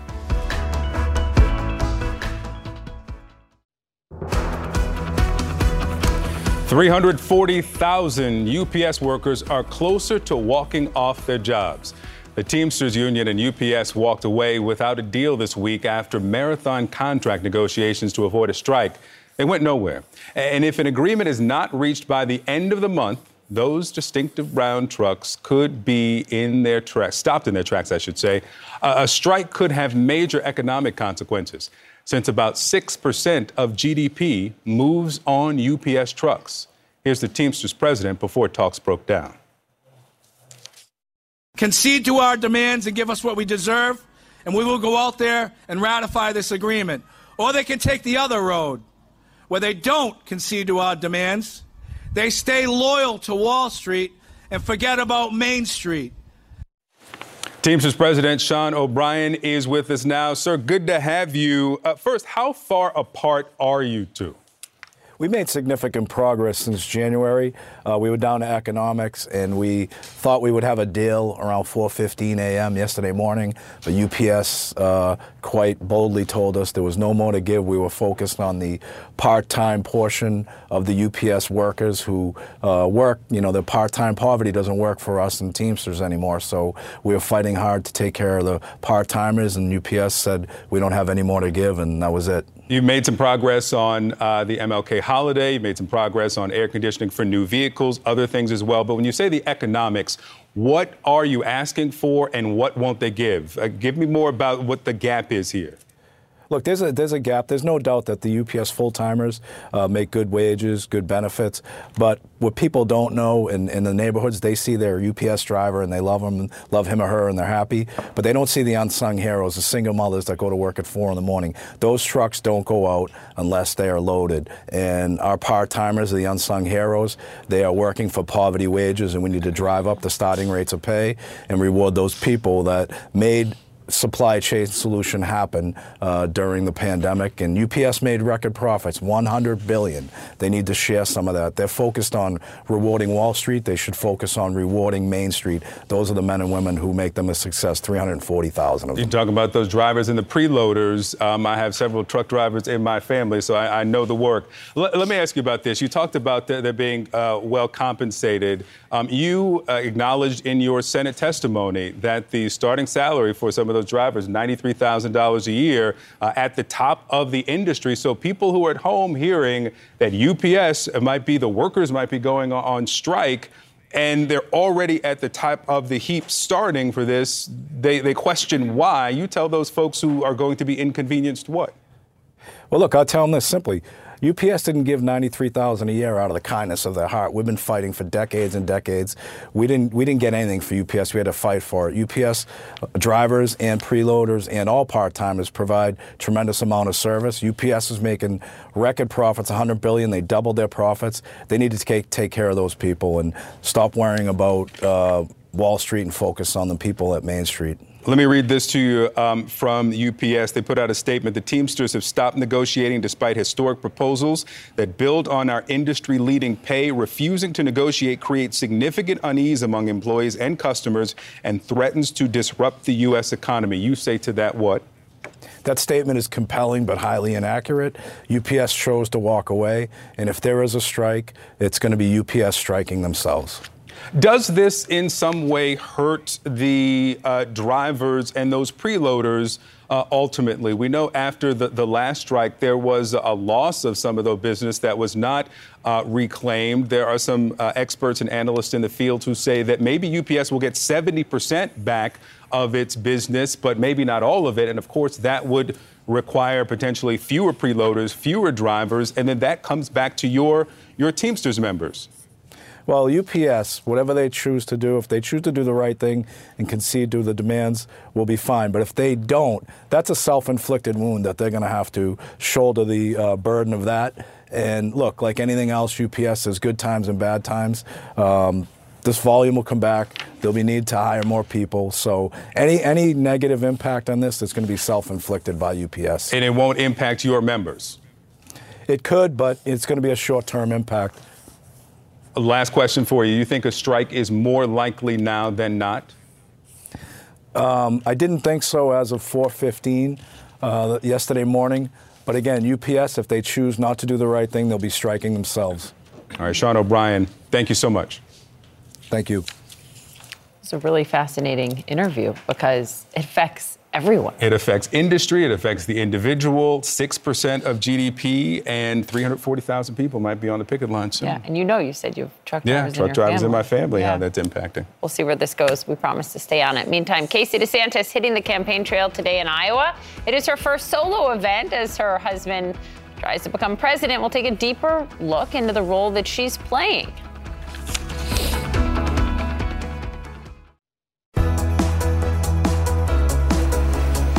Casey DeSantis, the First Lady of Florida, who is currently on a mission to be the next First Lady of the United States. Well, she is hitting the campaign trail in Iowa today. It marks her first solo event in support of her husband's presidential campaign. The once former local news anchor has been described as the governor's closest advisor. She has also been described as his secret weapon, but also his greatest asset and his greatest liability. Let's talk about all of this with someone who knows her extraordinarily well in terms of her reporting on it. Emily Mahoney, political editor of the Tampa Bay Times, who regularly reports on Governor Ron DeSantis and Casey DeSantis. Good morning, and thanks so much for joining us.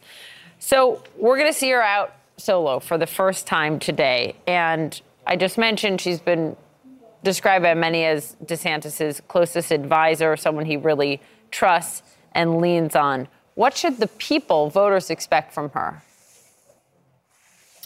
Right. So this is her first time with a solo event for the presidential campaign, but all of us in the Florida political world know Casey's appearances very well. She's been doing this type of thing for a long time in the aid of her husband's political career.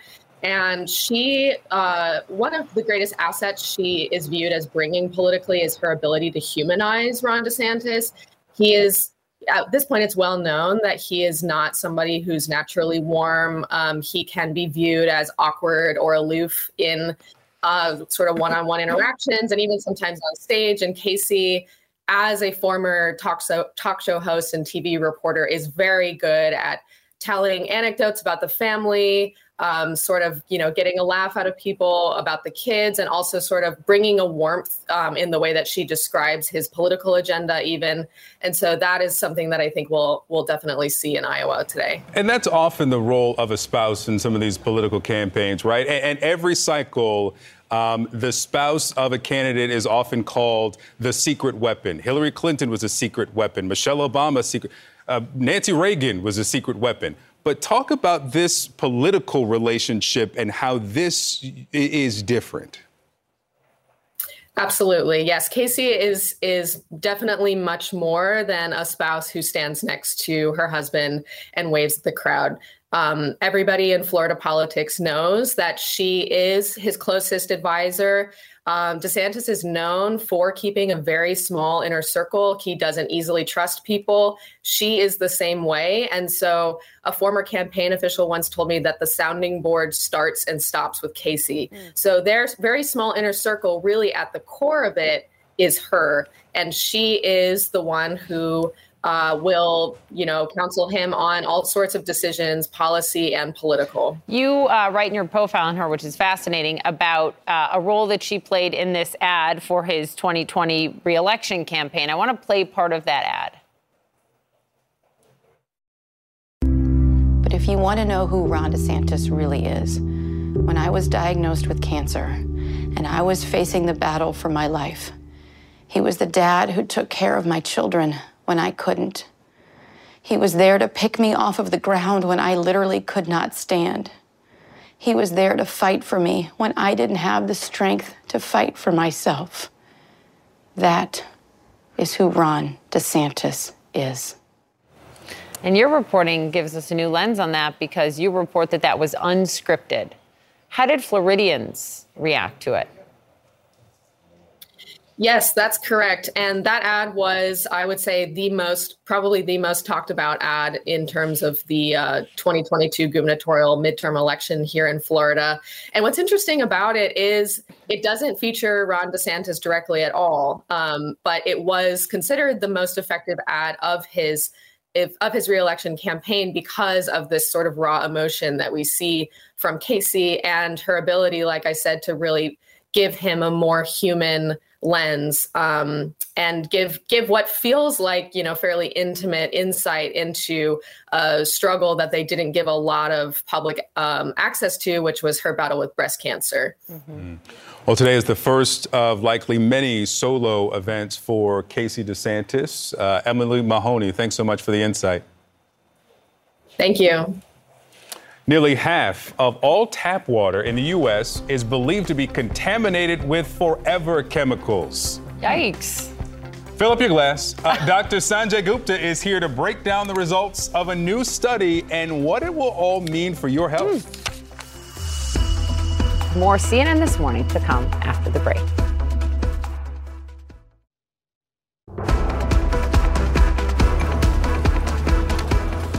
A new government study estimates nearly half of the tap water in the U.S.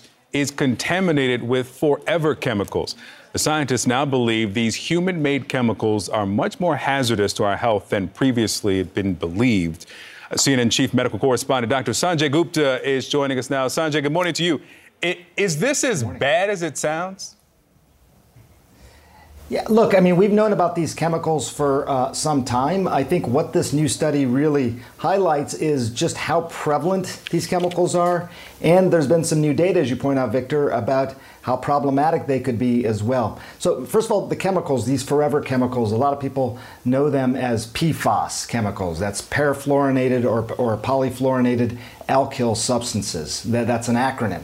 That's the stuff that makes your pans non-stick pans. So you imagine a substance like that can do that to your pans. If it gets into the environment, it's indestructible. Grease doesn't kill it, heat doesn't kill it, water doesn't kill it. That's why they're called the forever chemicals. But what they were doing in this particular study was they were trying to get an idea, okay, we know they're out there, how prevalent is this? They looked at some 700 sites around the country, and they picked areas that were urban areas, a lot of human living there, rural areas, and even protected lands. And these were the different types of sites. And what they found was that in about 45% of the collections, these chemicals did exist. They existed in all these areas. They were more prevalent, as you might guess, in areas that are more affected by humans. So urban areas, for example, had the most of these PFAS chemicals. You can see some of those places they sampled there on the map. But even in protected lands, they also found PFAS. So they are pretty ubiquitous. Now, one thing about the health impacts, when you have something that's so prevalent, it's hard to then draw correlations between those chemicals and other medical issues. But over decades now, they've been looking at this, and they have found that it can be associated with certain types of cancer, with thyroid diseases, and most recently, even at lower concentrations, it can be problematic. So those are sort of the new findings when it comes to these chemicals. How do we know? I mean, I always sort of brag about New York City has some of the cleanest tap water, best drinking water around, right? I think that's true. Is it true? I mean, how do people know where they live if this is happening to them and what's being done to address it? Well, one thing I should point out about these chemicals is that you can't see them, you Right. can't taste them, Right. you can't smell them. Okay, so you would not know unless it's tested. So it's not like one of those things, the water tastes funny or something like that. The public utilities have made it a point now of trying to address this, to try and remove as much PFAS. You have increased regulation. I mean, there's thousands of these chemicals out there, but there's probably a dozen or so that are considered the most problematic. So the EPA has sort of focused on that. But it's challenging. And again, because they're forever chemicals, even if they stopped completely today, it'd probably be a generation or so before you could actually get rid of them. So it's challenging unless you're testing it. A generation. Yeah, it seems like they're almost everywhere. Dr. Sanjay Gupta, thanks so much. Appreciate you. You got it. President Biden heading to South Carolina today, where he plans to tout his record on the economy. We're going to be joined by the co-chair of Biden's re-election campaign, that is South Carolina Congressman Jim Clyburn. That's ahead.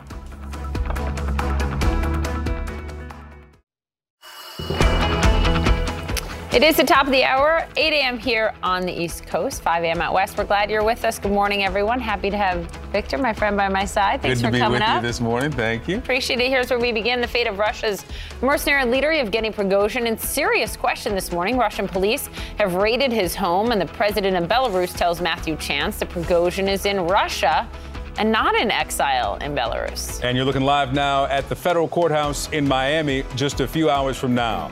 Donald Trump's alleged co-conspirator is set to plead not guilty in the classified documents case. There's new details about surveillance video that apparently shows him moving boxes at Mar-a-Lago. In 2020, South Carolina helped Joe Biden win the Democratic presidential nomination, really propelled him there. Now he's making a return visit as he runs for re-election. South Carolina Congressman and Biden campaign co-chair Jim Clyburn with us live this hour.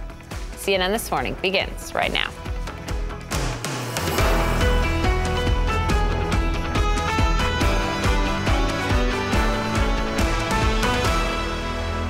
This is where we start. Just hours from now, Donald Trump's personal aide and alleged co-conspirator, Walt Nauta, is set to plead not guilty in the classified documents probe. This all comes after a judge unsealed more details in the Mar-a-Lago search warrant. It's shedding new light on Nauta's role in allegedly hiding boxes of highly classified documents from federal agents. We're also now learning the FBI obtained surveillance video of Nauta moving dozens of boxes in and out of a storage room before the Justice Department showed up for that planned visit to retrieve any and all classified documents that Trump still had. Carlos Suarez starts us off live outside the courthouse. So what's going to happen today? Well, Victor and Poppy, good morning. So this is the third court hearing for 40-year-old Walt Nauta. The first time around, he had trouble finding an attorney here in Miami that would represent him. The second time around, bad weather kept him from traveling to South Florida. Now, we expect his appearance in court at his arraignment later this morning to be brief. He is expected to plead not guilty to obstruction charges and to lying to federal investigators. Now, prosecutors say it was Nauta who moved dozens of boxes that contain classified documents from a storage room at Trump's Mar-a-Lago resort to other parts of the property, and that he lied about the entire thing. Prosecutors say that this was all in an effort to keep one of Trump's attorneys from finding these classified documents that had been subpoenaed by a grand jury. Now, the federal government says that they have surveillance video, as you mentioned, of Nauta moving these boxes around the property before the FBI searched Mar-a-Lago for those classified documents. Nauda, who served as Trump's military valet, is now a personal aide, and we're told he is expected here in federal court in downtown Miami at his arraignment later this morning. In fact, Poppy and Victor, the two of them, the former President Trump as well as Nauda, have been together since essentially Trump's arraignment here in South Florida last month. Last week, the two of them were spotted in Philadelphia, where the former president had a political appearance. Guys? Carlos Suarez live for us in Miami. Thanks very much. Victor. Well, the special counsel's investigation into efforts to overturn the 2020 election results has been ramping up. Now, we've known Georgia has been a key focus, but we have not heard as much about Arizona, at least until now. Last night, former Arizona House Speaker Rusty Bowers, who rejected pressure from Donald Trump and his allies, spoke to Caitlin Collins and said this. We talked about your call with Trump and with Giuliani, as you just mentioned there. They were both on that phone call. Have you been subpoenaed by the special counsel? That's a great question. I'm hesitant to talk about any subpoenas, etc., but I have been interviewed by the FBI. In the January 6th investigation? In the effort to overturn the election results? Correct. It was 4 hours of a discussion that they had with me. According to a new report in the Arizona Republic, the special counsel subpoenaed the Arizona Secretary of State's office in May and sought information on two lawsuits, one from the Trump campaign, another from former Arizona Republican Party Chair Kelly Ward that alleged fraud and errors in the election results. This comes on the heels of reporting that Donald Trump pressured former Arizona Governor Doug Ducey to overturn the results, with Ducey later telling a donor that he was surprised that Jack Smith had not called him.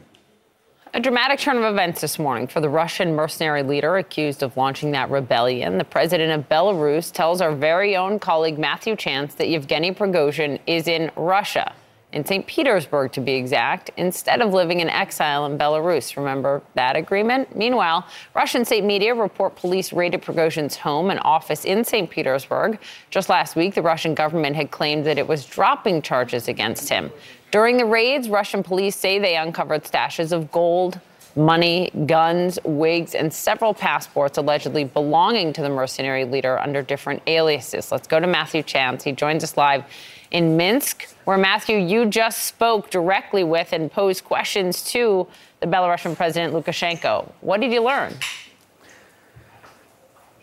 Yeah, you don't get much opportunity, Poppy, to speak to the leader of Belarus. It's quite a difficult autocratic country to access. You have to be specially invited.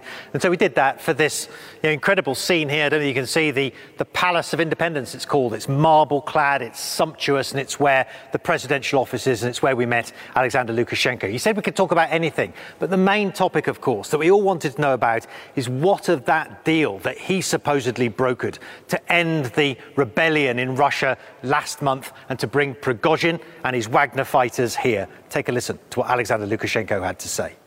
I wonder if you could provide us all with a bit of an update on the whereabouts of the Wagner leader, Yevgeny Prigozhin. Is he in Belarus or not? In terms of Yevgeny Prigozhin, he is in St. Petersburg. Or maybe this morning he would travel to Moscow or elsewhere. But he is not on the territory of Belarus now.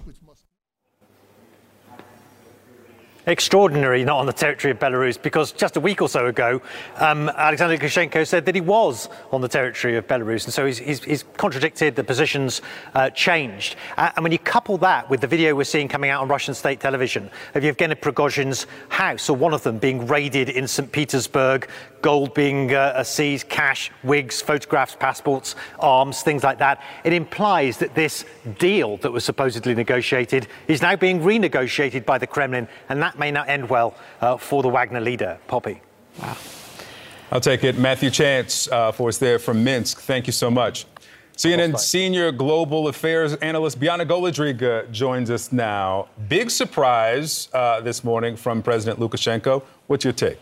Listen, it's all fascinating, and it's all about speculating as much as you guys are. I mean, everyone that's watching this space, there have been for the past few days people online trying to decide whether or not some sightings of a man who may or may not be Prigozhin are in fact true, whether it was in St. Petersburg or Moscow. There's some internet sleuths that suggested they spotted a bodyguard that looked like the man who had always been with Prigozhin up until this mutiny. Listen, I still believe I would not take out life insurance on this man, is something that I said last week, and I stand by that. I don't believe he's long for this world. That doesn't mean that he's in imminent danger in the next week or two or month. I think Vladimir Putin still doesn't know what to do with him. He was a huge value and asset for him with Wagner for all of these years. Now it does seem to appear, and listen, it doesn't matter whether he's in Belarus or Russia. These two are one and the same, and he can extradite to Russia anytime he wanted to. So that wasn't something that I really paid much attention to in terms of where he was geographically. I think for Vladimir Putin, perhaps now is a time where he wants to focus on making Prigozhin irrelevant to the Russian people. What happened last week was a big shock to the system, where you saw Russians greeting him and cheering him on as he was leaving Rostov. You saw for a short time his popularity, Prigozhin's, actually go up. Since then, since the public speeches that we've heard from Vladimir Putin, it has gone back down. And I think what you're seeing with these raids of his buildings and his homes and his office space is all meant to sort of emasculate him and to make him look smaller. They've taken control of Wagner away from him. Yeah. So maybe now is an opportunity for Russians to perhaps not view him as the hero of war as he was presenting himself to be. Jill Doherty last hour said something interesting. There's what to do with Prigozhin and what to do with Wagner, with his former mercenary troops, if you will. How do you distinguish that and the impact of it currently on the war in Ukraine? Like, are they just bringing those forces back into Russia, trying to put them back into the Russian armed forces? Well, many of them, they say, according to Russians, have already signed up for the Russian military, which is an option that Vladimir Putin gave them. They were a huge value for Vladimir Putin for so many years to sort of be this private mercenary group that they had plausible deniability in terms of any international rules that they were set to follow. By the way, not just in Ukraine. No, around the world, in Africa, Africa in particular, Syria, and bringing in billions of dollars in revenue. What Vladimir Putin did was acknowledge what most of us suspected, and that was that this organization, though it might have seemed private, was actually funded by the Russian state. And so all of the money that he says that Prigozhin had said all along that he was bringing in and the revenue that they were generating, Putin said, no, that wasn't something you did. It was something we gave you. Now it's a matter of time to see where these fighters go. If, in fact, the offers that Putin, gave them, that he stands by them, did some of these men go home? Doesn't look like many went to Belarus, and we did see some return to bases in Ukraine and eastern Ukraine as well. So time will tell. Let's fold in some of the other reporting. This bombing of a residential area in Lviv, of course, right next door to the Polish border there, NATO ally, and the flight of the plane, the Russian jet that clipped a drone over Syria. Do you think there's some overlap here of the last 2 weeks of Putin and Prigozhin and trying to reassert, trying to, egg on the West? Is there some connection here, or am I drawing that unduly? I think perhaps anybody that thought that what we saw take place with this mutiny would bring this war to an end anytime sooner, sadly, that's not going to happen. And that's what continues to happen on the battlefield, and why we see these illegal acts of war targeting civilians and going as far as Lviv in western Ukraine there. Obviously, Russians are aware of the meeting in Lithuania next week of NATO members. And so I think all of this is sort of Russia again showing its muscle and saying what you've been seeing and what's happened with this Prigozhin mutiny might have been a blight, an embarrassment for us, but our mission for this war continues. And notable that the head of the war, the Minister of Defense, Shoigu, still in place, and General Gerasimov there as well. Yeah. Exactly. And let me be more precise. There was a missile that hit that residential area in Kyiv. I used the word bombing, but let's be clear about that. Yeah, a missile. In Lviv, my apologies. Thank you, Bianna. All right, Bianna, thanks. Okay, U.S. Treasury Secretary Janet Yellen has arrived in Beijing. She will be meeting with her Chinese counterpart and senior officials today, trying to deepen communications between the U.S. and her Chinese counterparts on a range of issues, including, obviously, these dueling economies of superpowers. Yellen is not expected to meet with Chinese President Xi Jinping. This visit also is aimed at cooling tension between Washington and Beijing after President Biden called Xi a dictator last month. You'll remember right after Secretary of State Antony Blinken returned from his trip to China. Yellen will be there until Sunday. President Biden is heading to South Carolina today. He plans to tout his record on the economy. We'll talk to the co-chair of Biden's re-election campaign, South Carolina Congressman Jim Clyburn, next.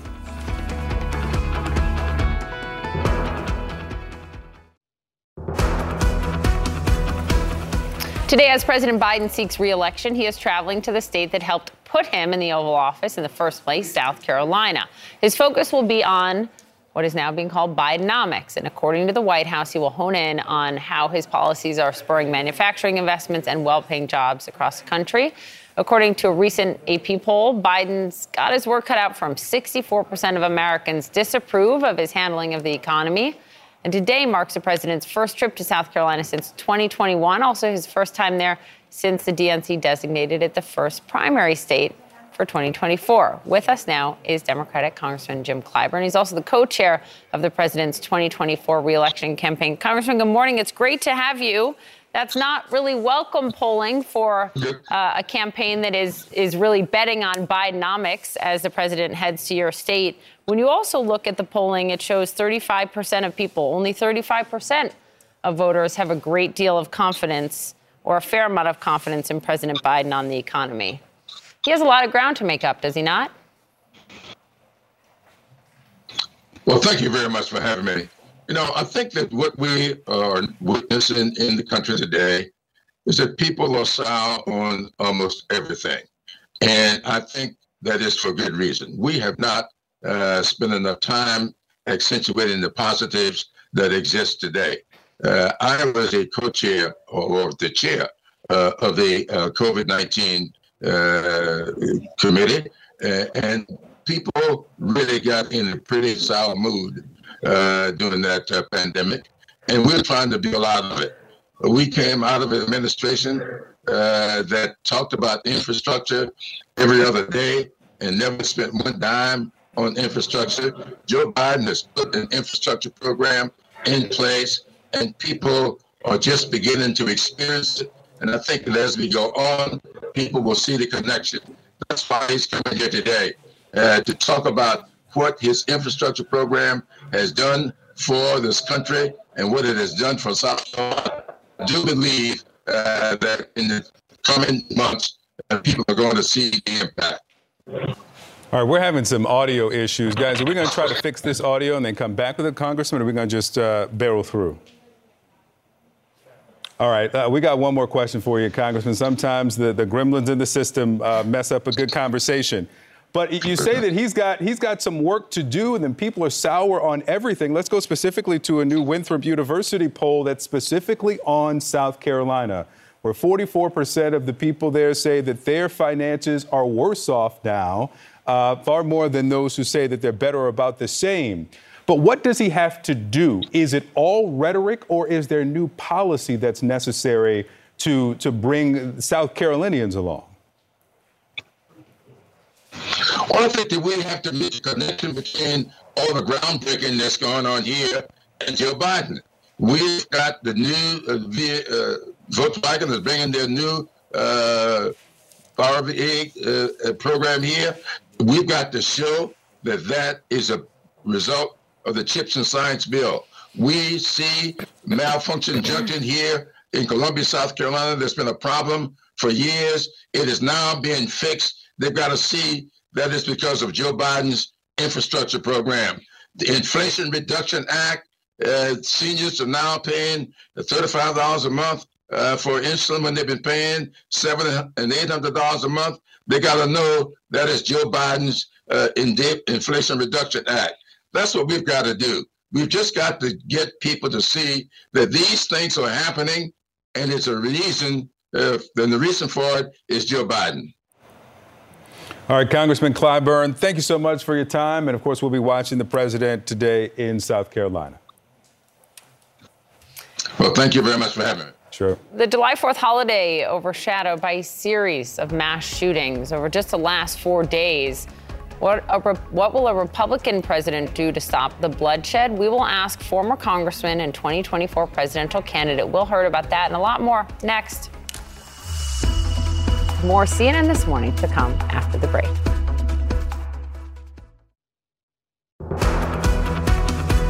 Welcome back. This long 4th of July holiday ended in tragedy for so many communities across the country. A series of mass shootings over the 4-day period has left at least 16 people dead, 94 injured. That's according to the Gun Violence Archive. The deadliest of these mass shootings in just the past few days in Philadelphia, where a shooter appeared to fire randomly, killing 5 people. The DA there, Larry Krasner, lashed out at politicians who he says stand in the way of reasonable gun reform. Here's what he told us yesterday. It's time for people who are running for office to swear off NRA money, to swear off gun lobby money, to swear off this absurd interpretation of the Second Amendment that has been put out there by militias. Joining us now is Republican presidential candidate, former Texas Congressman Will Hurd. Congressman, good morning. It's good to have you here. First time having you on this program since you announced you're running. Look, you have had an A rating from the NRA. You've also pushed for universal background checks. If you were president, would you sign a federal ban on assault weapons?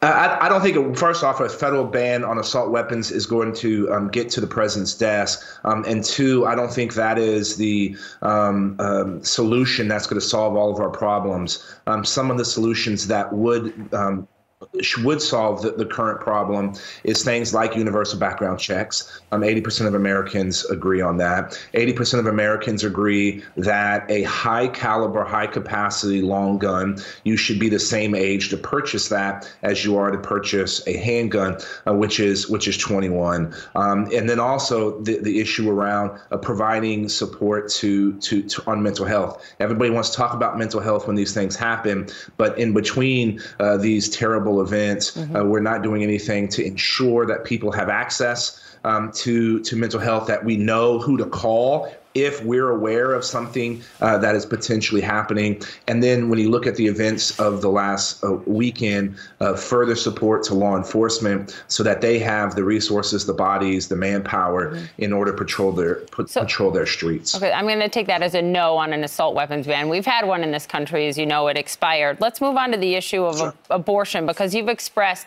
support for a 15-week ban on abortion. You voted twice for a 20-week ban on abortion. I thought it was notable that 1 year after Roe versus Wade was overturned, so just a few weeks ago, a new survey came out from OBGYNs, and they found real concern for maternal health. They found that since the ruling, OBGYNs nationwide say that 2/3 of them have found it has worsened their ability to respond to pregnancy-related emergencies and exacerbated pregnancy-related mortality. I ask this because you tweeted in May of last year, I believe we shouldn't continue to fail women before, during, and after pregnancy. Do those statistics show that we are failing women now, pregnant women now? Of course they do. And look, if a 15-week abortion ban came to my desk, I would sign it. But also, I think the states that are restricting this need to be making sure that they have the best maternal health care, the best neonatal care. When you look at the numbers of Black women having birth, it's the number of deaths is worse than many of countries in the developing world. That's just absolutely outrageous. That you shouldn't, in the United States of America, if you're an expectant mom, there shouldn't be a fear that you could potentially die in childbirth. And so yes, we are failing women by not making sure they have access to the resources that they need before and after pregnancies. One of the requirements to get on the debate stage and now on the ballot in Florida is to sign a loyalty pledge to whoever the Republican nominee is. You told my colleague and friend Dana Bash a few days ago, I can't lie to get access to a microphone. I'm not going to support Donald Trump. Even if it costs you a shot at the presidency, even if it costs you getting on a ballot in Florida, even if it costs you getting on the debate stage? I can't lie, Poppy. And here's the thing. The issue is not with me supporting the Republican nominee. The issue is I'm not going to support Donald Trump.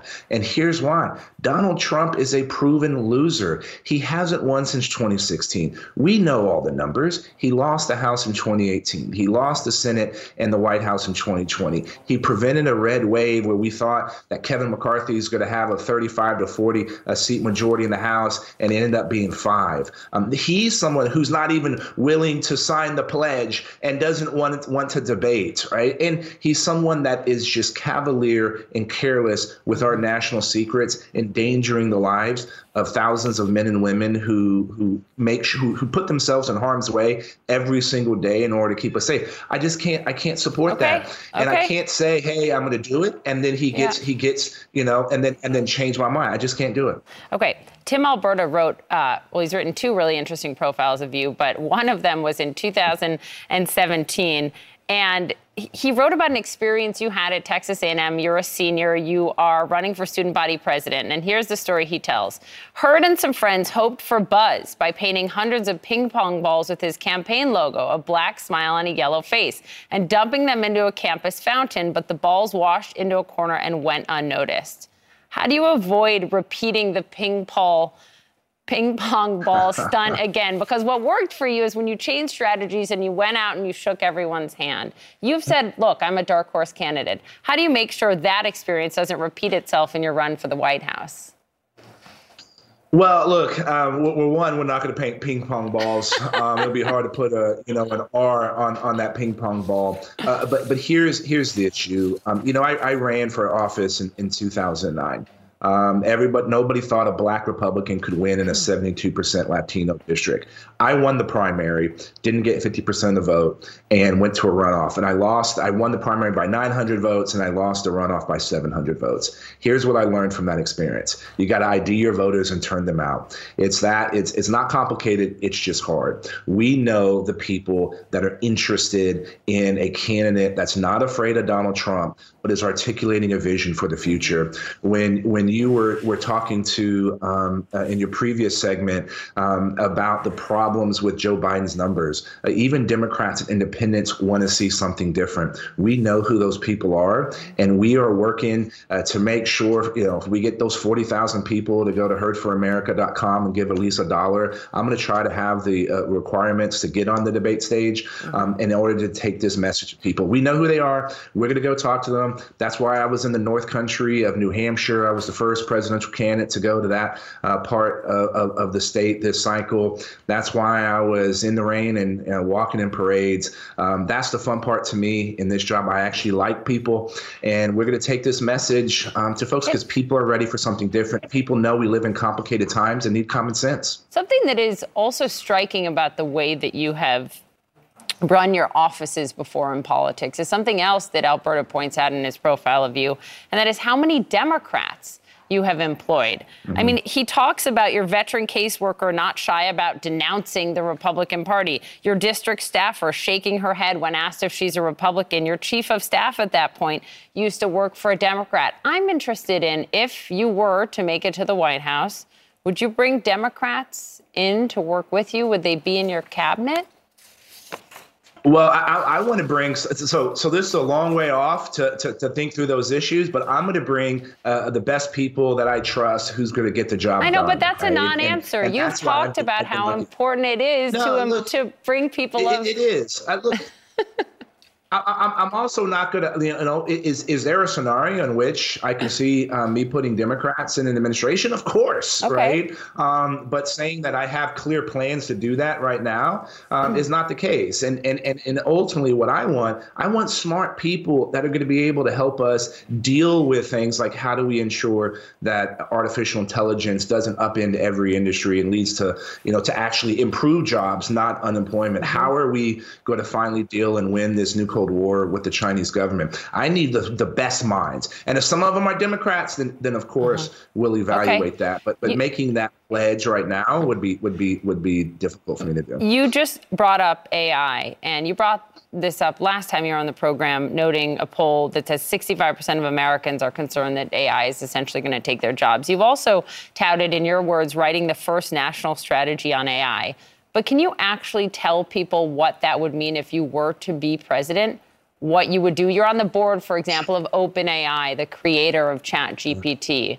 You know, that's accelerating this. What would you do as president that would save those jobs?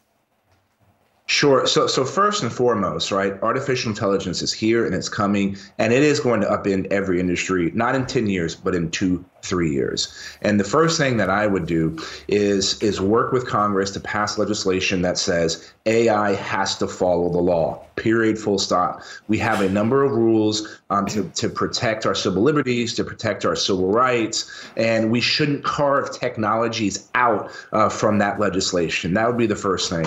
Second thing, Poppy, you and I can't build a nuclear power plant without getting some kind of permits. So if you have a tool, an AI system that is powerful, and we can define what powerful is, hey, this has got to be submitted to some kind of review and permitting process, maybe NIST, right? This is the National Institute of Standards and Technology. That would be the second thing.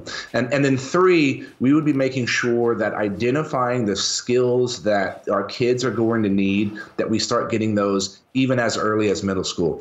We should have coding in middle school, in every middle school. And then when it comes to high school, we should have things like advanced statistics so that our kids are ready for jobs that don't exist today. Just to put a button on it, the permitting you just talked about in the second part of your answer would mean that something like ChatGPT, which again, you're on the board of OpenAI, wouldn't be allowed under a Hurd presidency. I was on the board. I'm no longer. You were. I apologize. Wouldn't be allowed to be on the market without being permitted? People couldn't use it? That's correct. You would have to have some kind of a review. You know, we know some of the things that we should, an algorithm shouldn't do in order to protect people's rights, not be biased, make sure that it's not doing things that you don't intend it to do. And so, yes, before those things were be able to put out into the wild, there should be some review and some permitting. And guess what, Poppy? Most of the companies that are involved in this space are supportive of this concept and this idea because they recognize the tools are being so powerful. Like the best analogy I can make for artificial intelligence is it's equivalent to nuclear fission. Nuclear fission control gives us nuclear power, clean energy that can last forever. Nuclear fission uncontrolled gives you nuclear weapons. And so we need to be taking the steps now while we can. And remember that this is not about us perfecting a algorithm. This is a race. And our existential threat, the Chinese government, is trying to do the same thing. And they are not developing this tool with the idea of protecting civil liberties and protecting civil rights in mind. And so that's why this has ramifications all over the world. Will Hurd, thank you very much. Please come back. Of course. Good to have you. All right, let's get into it now. CNN senior political analyst and anchor John Avlon, CNN political commentator and host of PBS Firing Line, Margaret Hoover, and Ellie Honig, CNN senior legal analyst and former assistant U.S. attorney in the Southern District of New York. I've been taking notes on grunts and hms and okays while you all have been watching that interview with Will Hurd, also a conversation with Congressman Clyburn. John, let me start with you on this pledge. He says he can't lie. He won't lie. He won't sign it. He won't get onto the stage by RNC rules right now if he doesn't. Look, this is a bit of a double blind that the RNC is playing, right? Because Trump himself, this is not a typical candidate. You can't, this is a former president. He listed all these reasons you hear from some Republicans. He's been a loser. It's more than that. He tried to overturn an election. And that's why it's perfectly reasonable for candidates to say, I couldn't support him. Yeah. And so the RNC needs to create some flexibility around that reality rather than trying to create this groupthink that forces everybody in to position that people don't hold as a matter of conscience. What do you think of his reasoning? Look, I think the reasoning is terrible. I don't think you say we don't support Donald Trump because he's a loser, because he's losing until he's winning. I mean, he was a loser when he came down the escalator, and then he started winning, and everyone loved him. You got to make a moral argument against the man if you're Will Hurd, if you're Chris Christie, if you're Asa Hutchinson. You make the moral argument that this man cares more about himself and his own narcissism than the Constitution of the United States, than our own national security secrets. That's the argument. The problem Will Hurd's going to have, and I like Will Hurd, I am glad he is in the race, but he has to have 40,000 individual donors. He has to have from 20 different states. Yeah. He has to have 1% in polling, by the way, from those early primary states with polls that have 800 self-identified Republican GOP voters in their sample. So the RNC has created incredibly difficult standards. The pledge is the least of it. Incredibly difficult standards for any candidate to reach the threshold to get on that stage. The pledge, forget about it. I mean, Chris Christie will sign the pledge and say he's going to take it just as seriously as Donald Trump did in 2016. So the pledge isn't the hard part. The hard part is what the RNC, a wholly owned subsidiary of Trump Inc., is making it impossible for anyone else to get on the stage in a fair way. I'm interested in what you thought about, we ran out of time, but his answer about making private companies get this. So he's saying, for example, that ChatGPT couldn't be put out without government regulation. It was just an interesting sort of big government statement from a Republican as it has to do with the private sector. I was fascinated to hear him talk about AI, and he should be talking about AI. Everyone running for president, all of us should be talking about AI all the time. It is the most important thing that's happening technologically that will transform society. And look, this is a place that exists outside ideology. We have a long pattern in America of technology outpacing our laws. And the point he made about nuclear fusion or whatever, fission, whatever you want to, parallel you want to make, we need rules of the road. We need to make sure that there's some common sense measures. That's not necessarily big government. It's saying that, look, we can't allow a horse to get out of the barn because its implications for humanity are too profound. But Congress hasn't effectively been able to pass anything to regulate. Not even on social media. Congress hasn't been able to regulate anything. How do you do that? Yeah, I mean, Will Hurd has some interesting, I think, and bold ideas, but this idea of an AI review and licensing board is not going to fly. First of all, there's First Amendment concerns. Second of all, how do you do that? What qualifies? If some individual who has a soundboard in his house wants to create an AI version of a song, does that have to go through the board? If a graphic designer wants to use AI to help come up with a logo, does that have to go through the board? So I think it's good that he's on the forefront of AI for the reasons John says, but an all-seeing licensing and approval board is not going to happen. I say credit to him for putting the ideas out there. I mean, we all recognize it's a new technology. We got to do something about it. There should be some kind of. I mean, Sam Altman himself, the founder of ChatGPT, says, "I welcome regulation. Let's be partners in this." I mean, industry needs to work with government in order to figure out how to properly regulate this thing. Inevitably, government will just be a half beat behind industry, as is in every technological innovation. Thank you guys very much. We appreciate it. The man accused of targeting former President Obama's home did so after Trump Truth Social post. What Trump shared to his millions of followers ahead.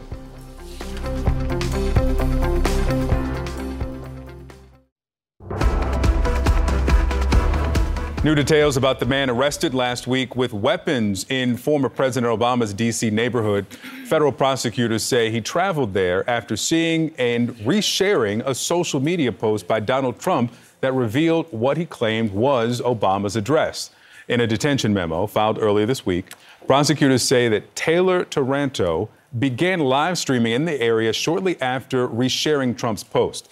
And the filing also notes that Taranto made previous threats against House Speaker Kevin McCarthy and Democratic Congressman Jamie Raskin.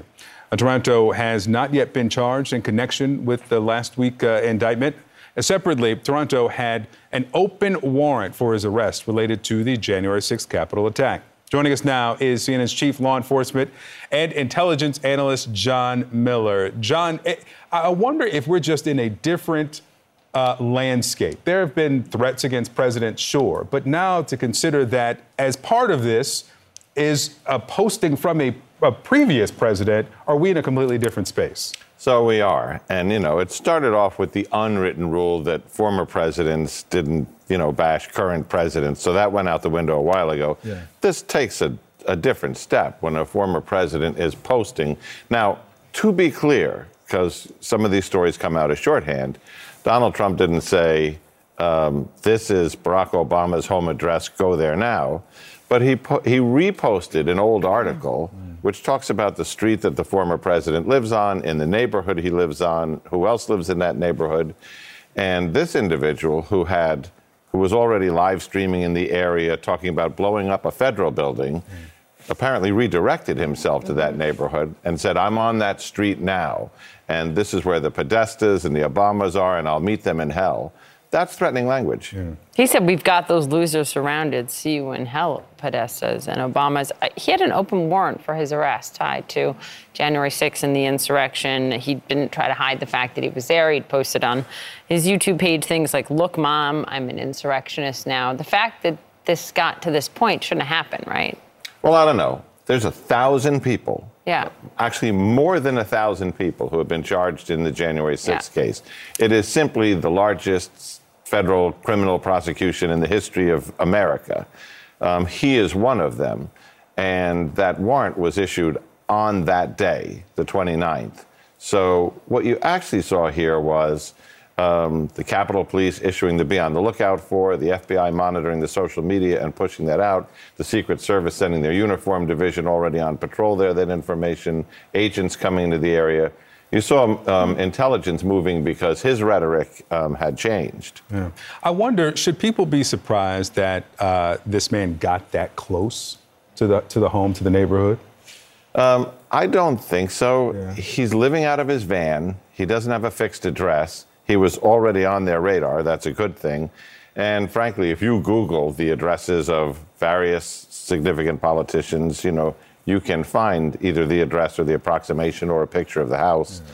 He got where a lot of people could have gotten, but being spurred on by a former president is the thing that's really attracting attention. Makes it so different. That's what makes it so different, right? Mm-hmm. Oh, John Miller, thank you. Thank you, John.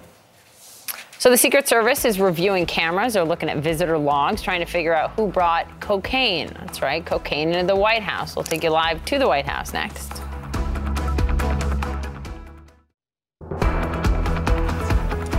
This morning, the Secret Service launching a full-scale investigation into what one Secret Service official called a dime-sized bag of cocaine. It was discovered at the entrance area of the White House. Officials say there are many people, staff, visitors who travel through that area. Arlette Saenz joins us live from the White House with more. So yesterday they were sort of testing it, figuring out what it was. Now they know what it was. Now, who brought it is the big question. Yeah, and the Secret Service is really trying to use every tool at their disposal to determine who brought this baggie of cocaine into the White House. A federal law enforcement official said that they are running fingerprint analysis and DNA tests on the bag, as well as having Secret Service comb through surveillance video and the visitor's log. Now, this bag, this Ziploc bag of a white powdery substance, which was later confirmed to be cocaine, was found on Sunday evening.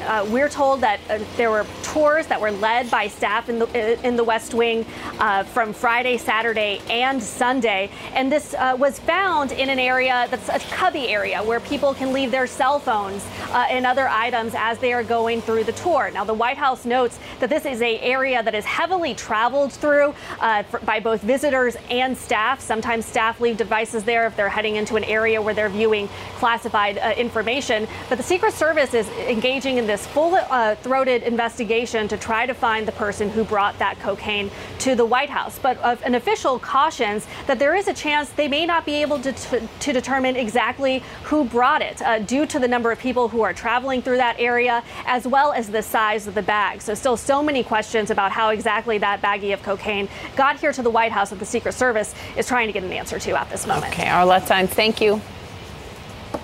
The Washington Nationals pitchers cannot stop Cincinnati Reds superstar Elly De La Cruz. Neither can their dugout. While the Nationals wanted the umps to check his bat. Next.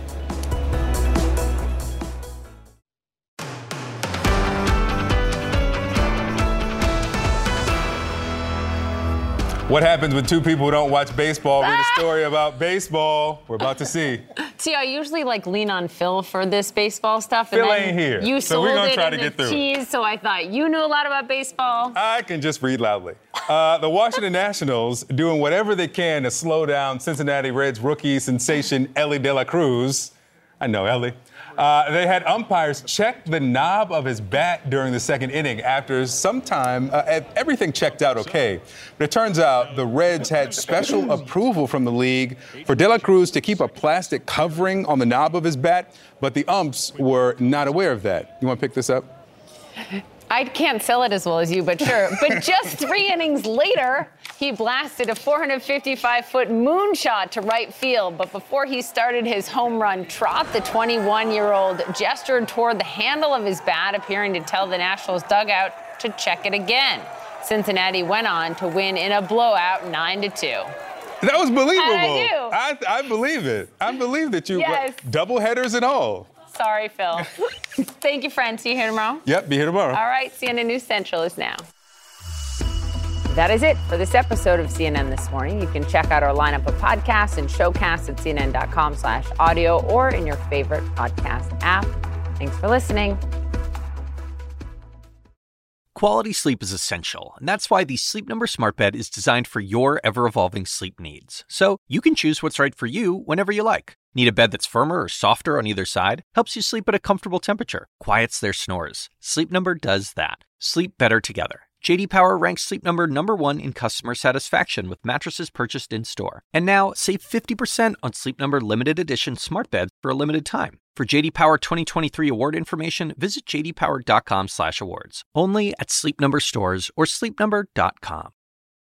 Now streaming exclusively on Max, a new CNN flash doc about the album that has Nashville talking, Call Me Country. Beyoncé and Nashville's Renaissance. Watch it at max.com/callmecountry. Max subscription required.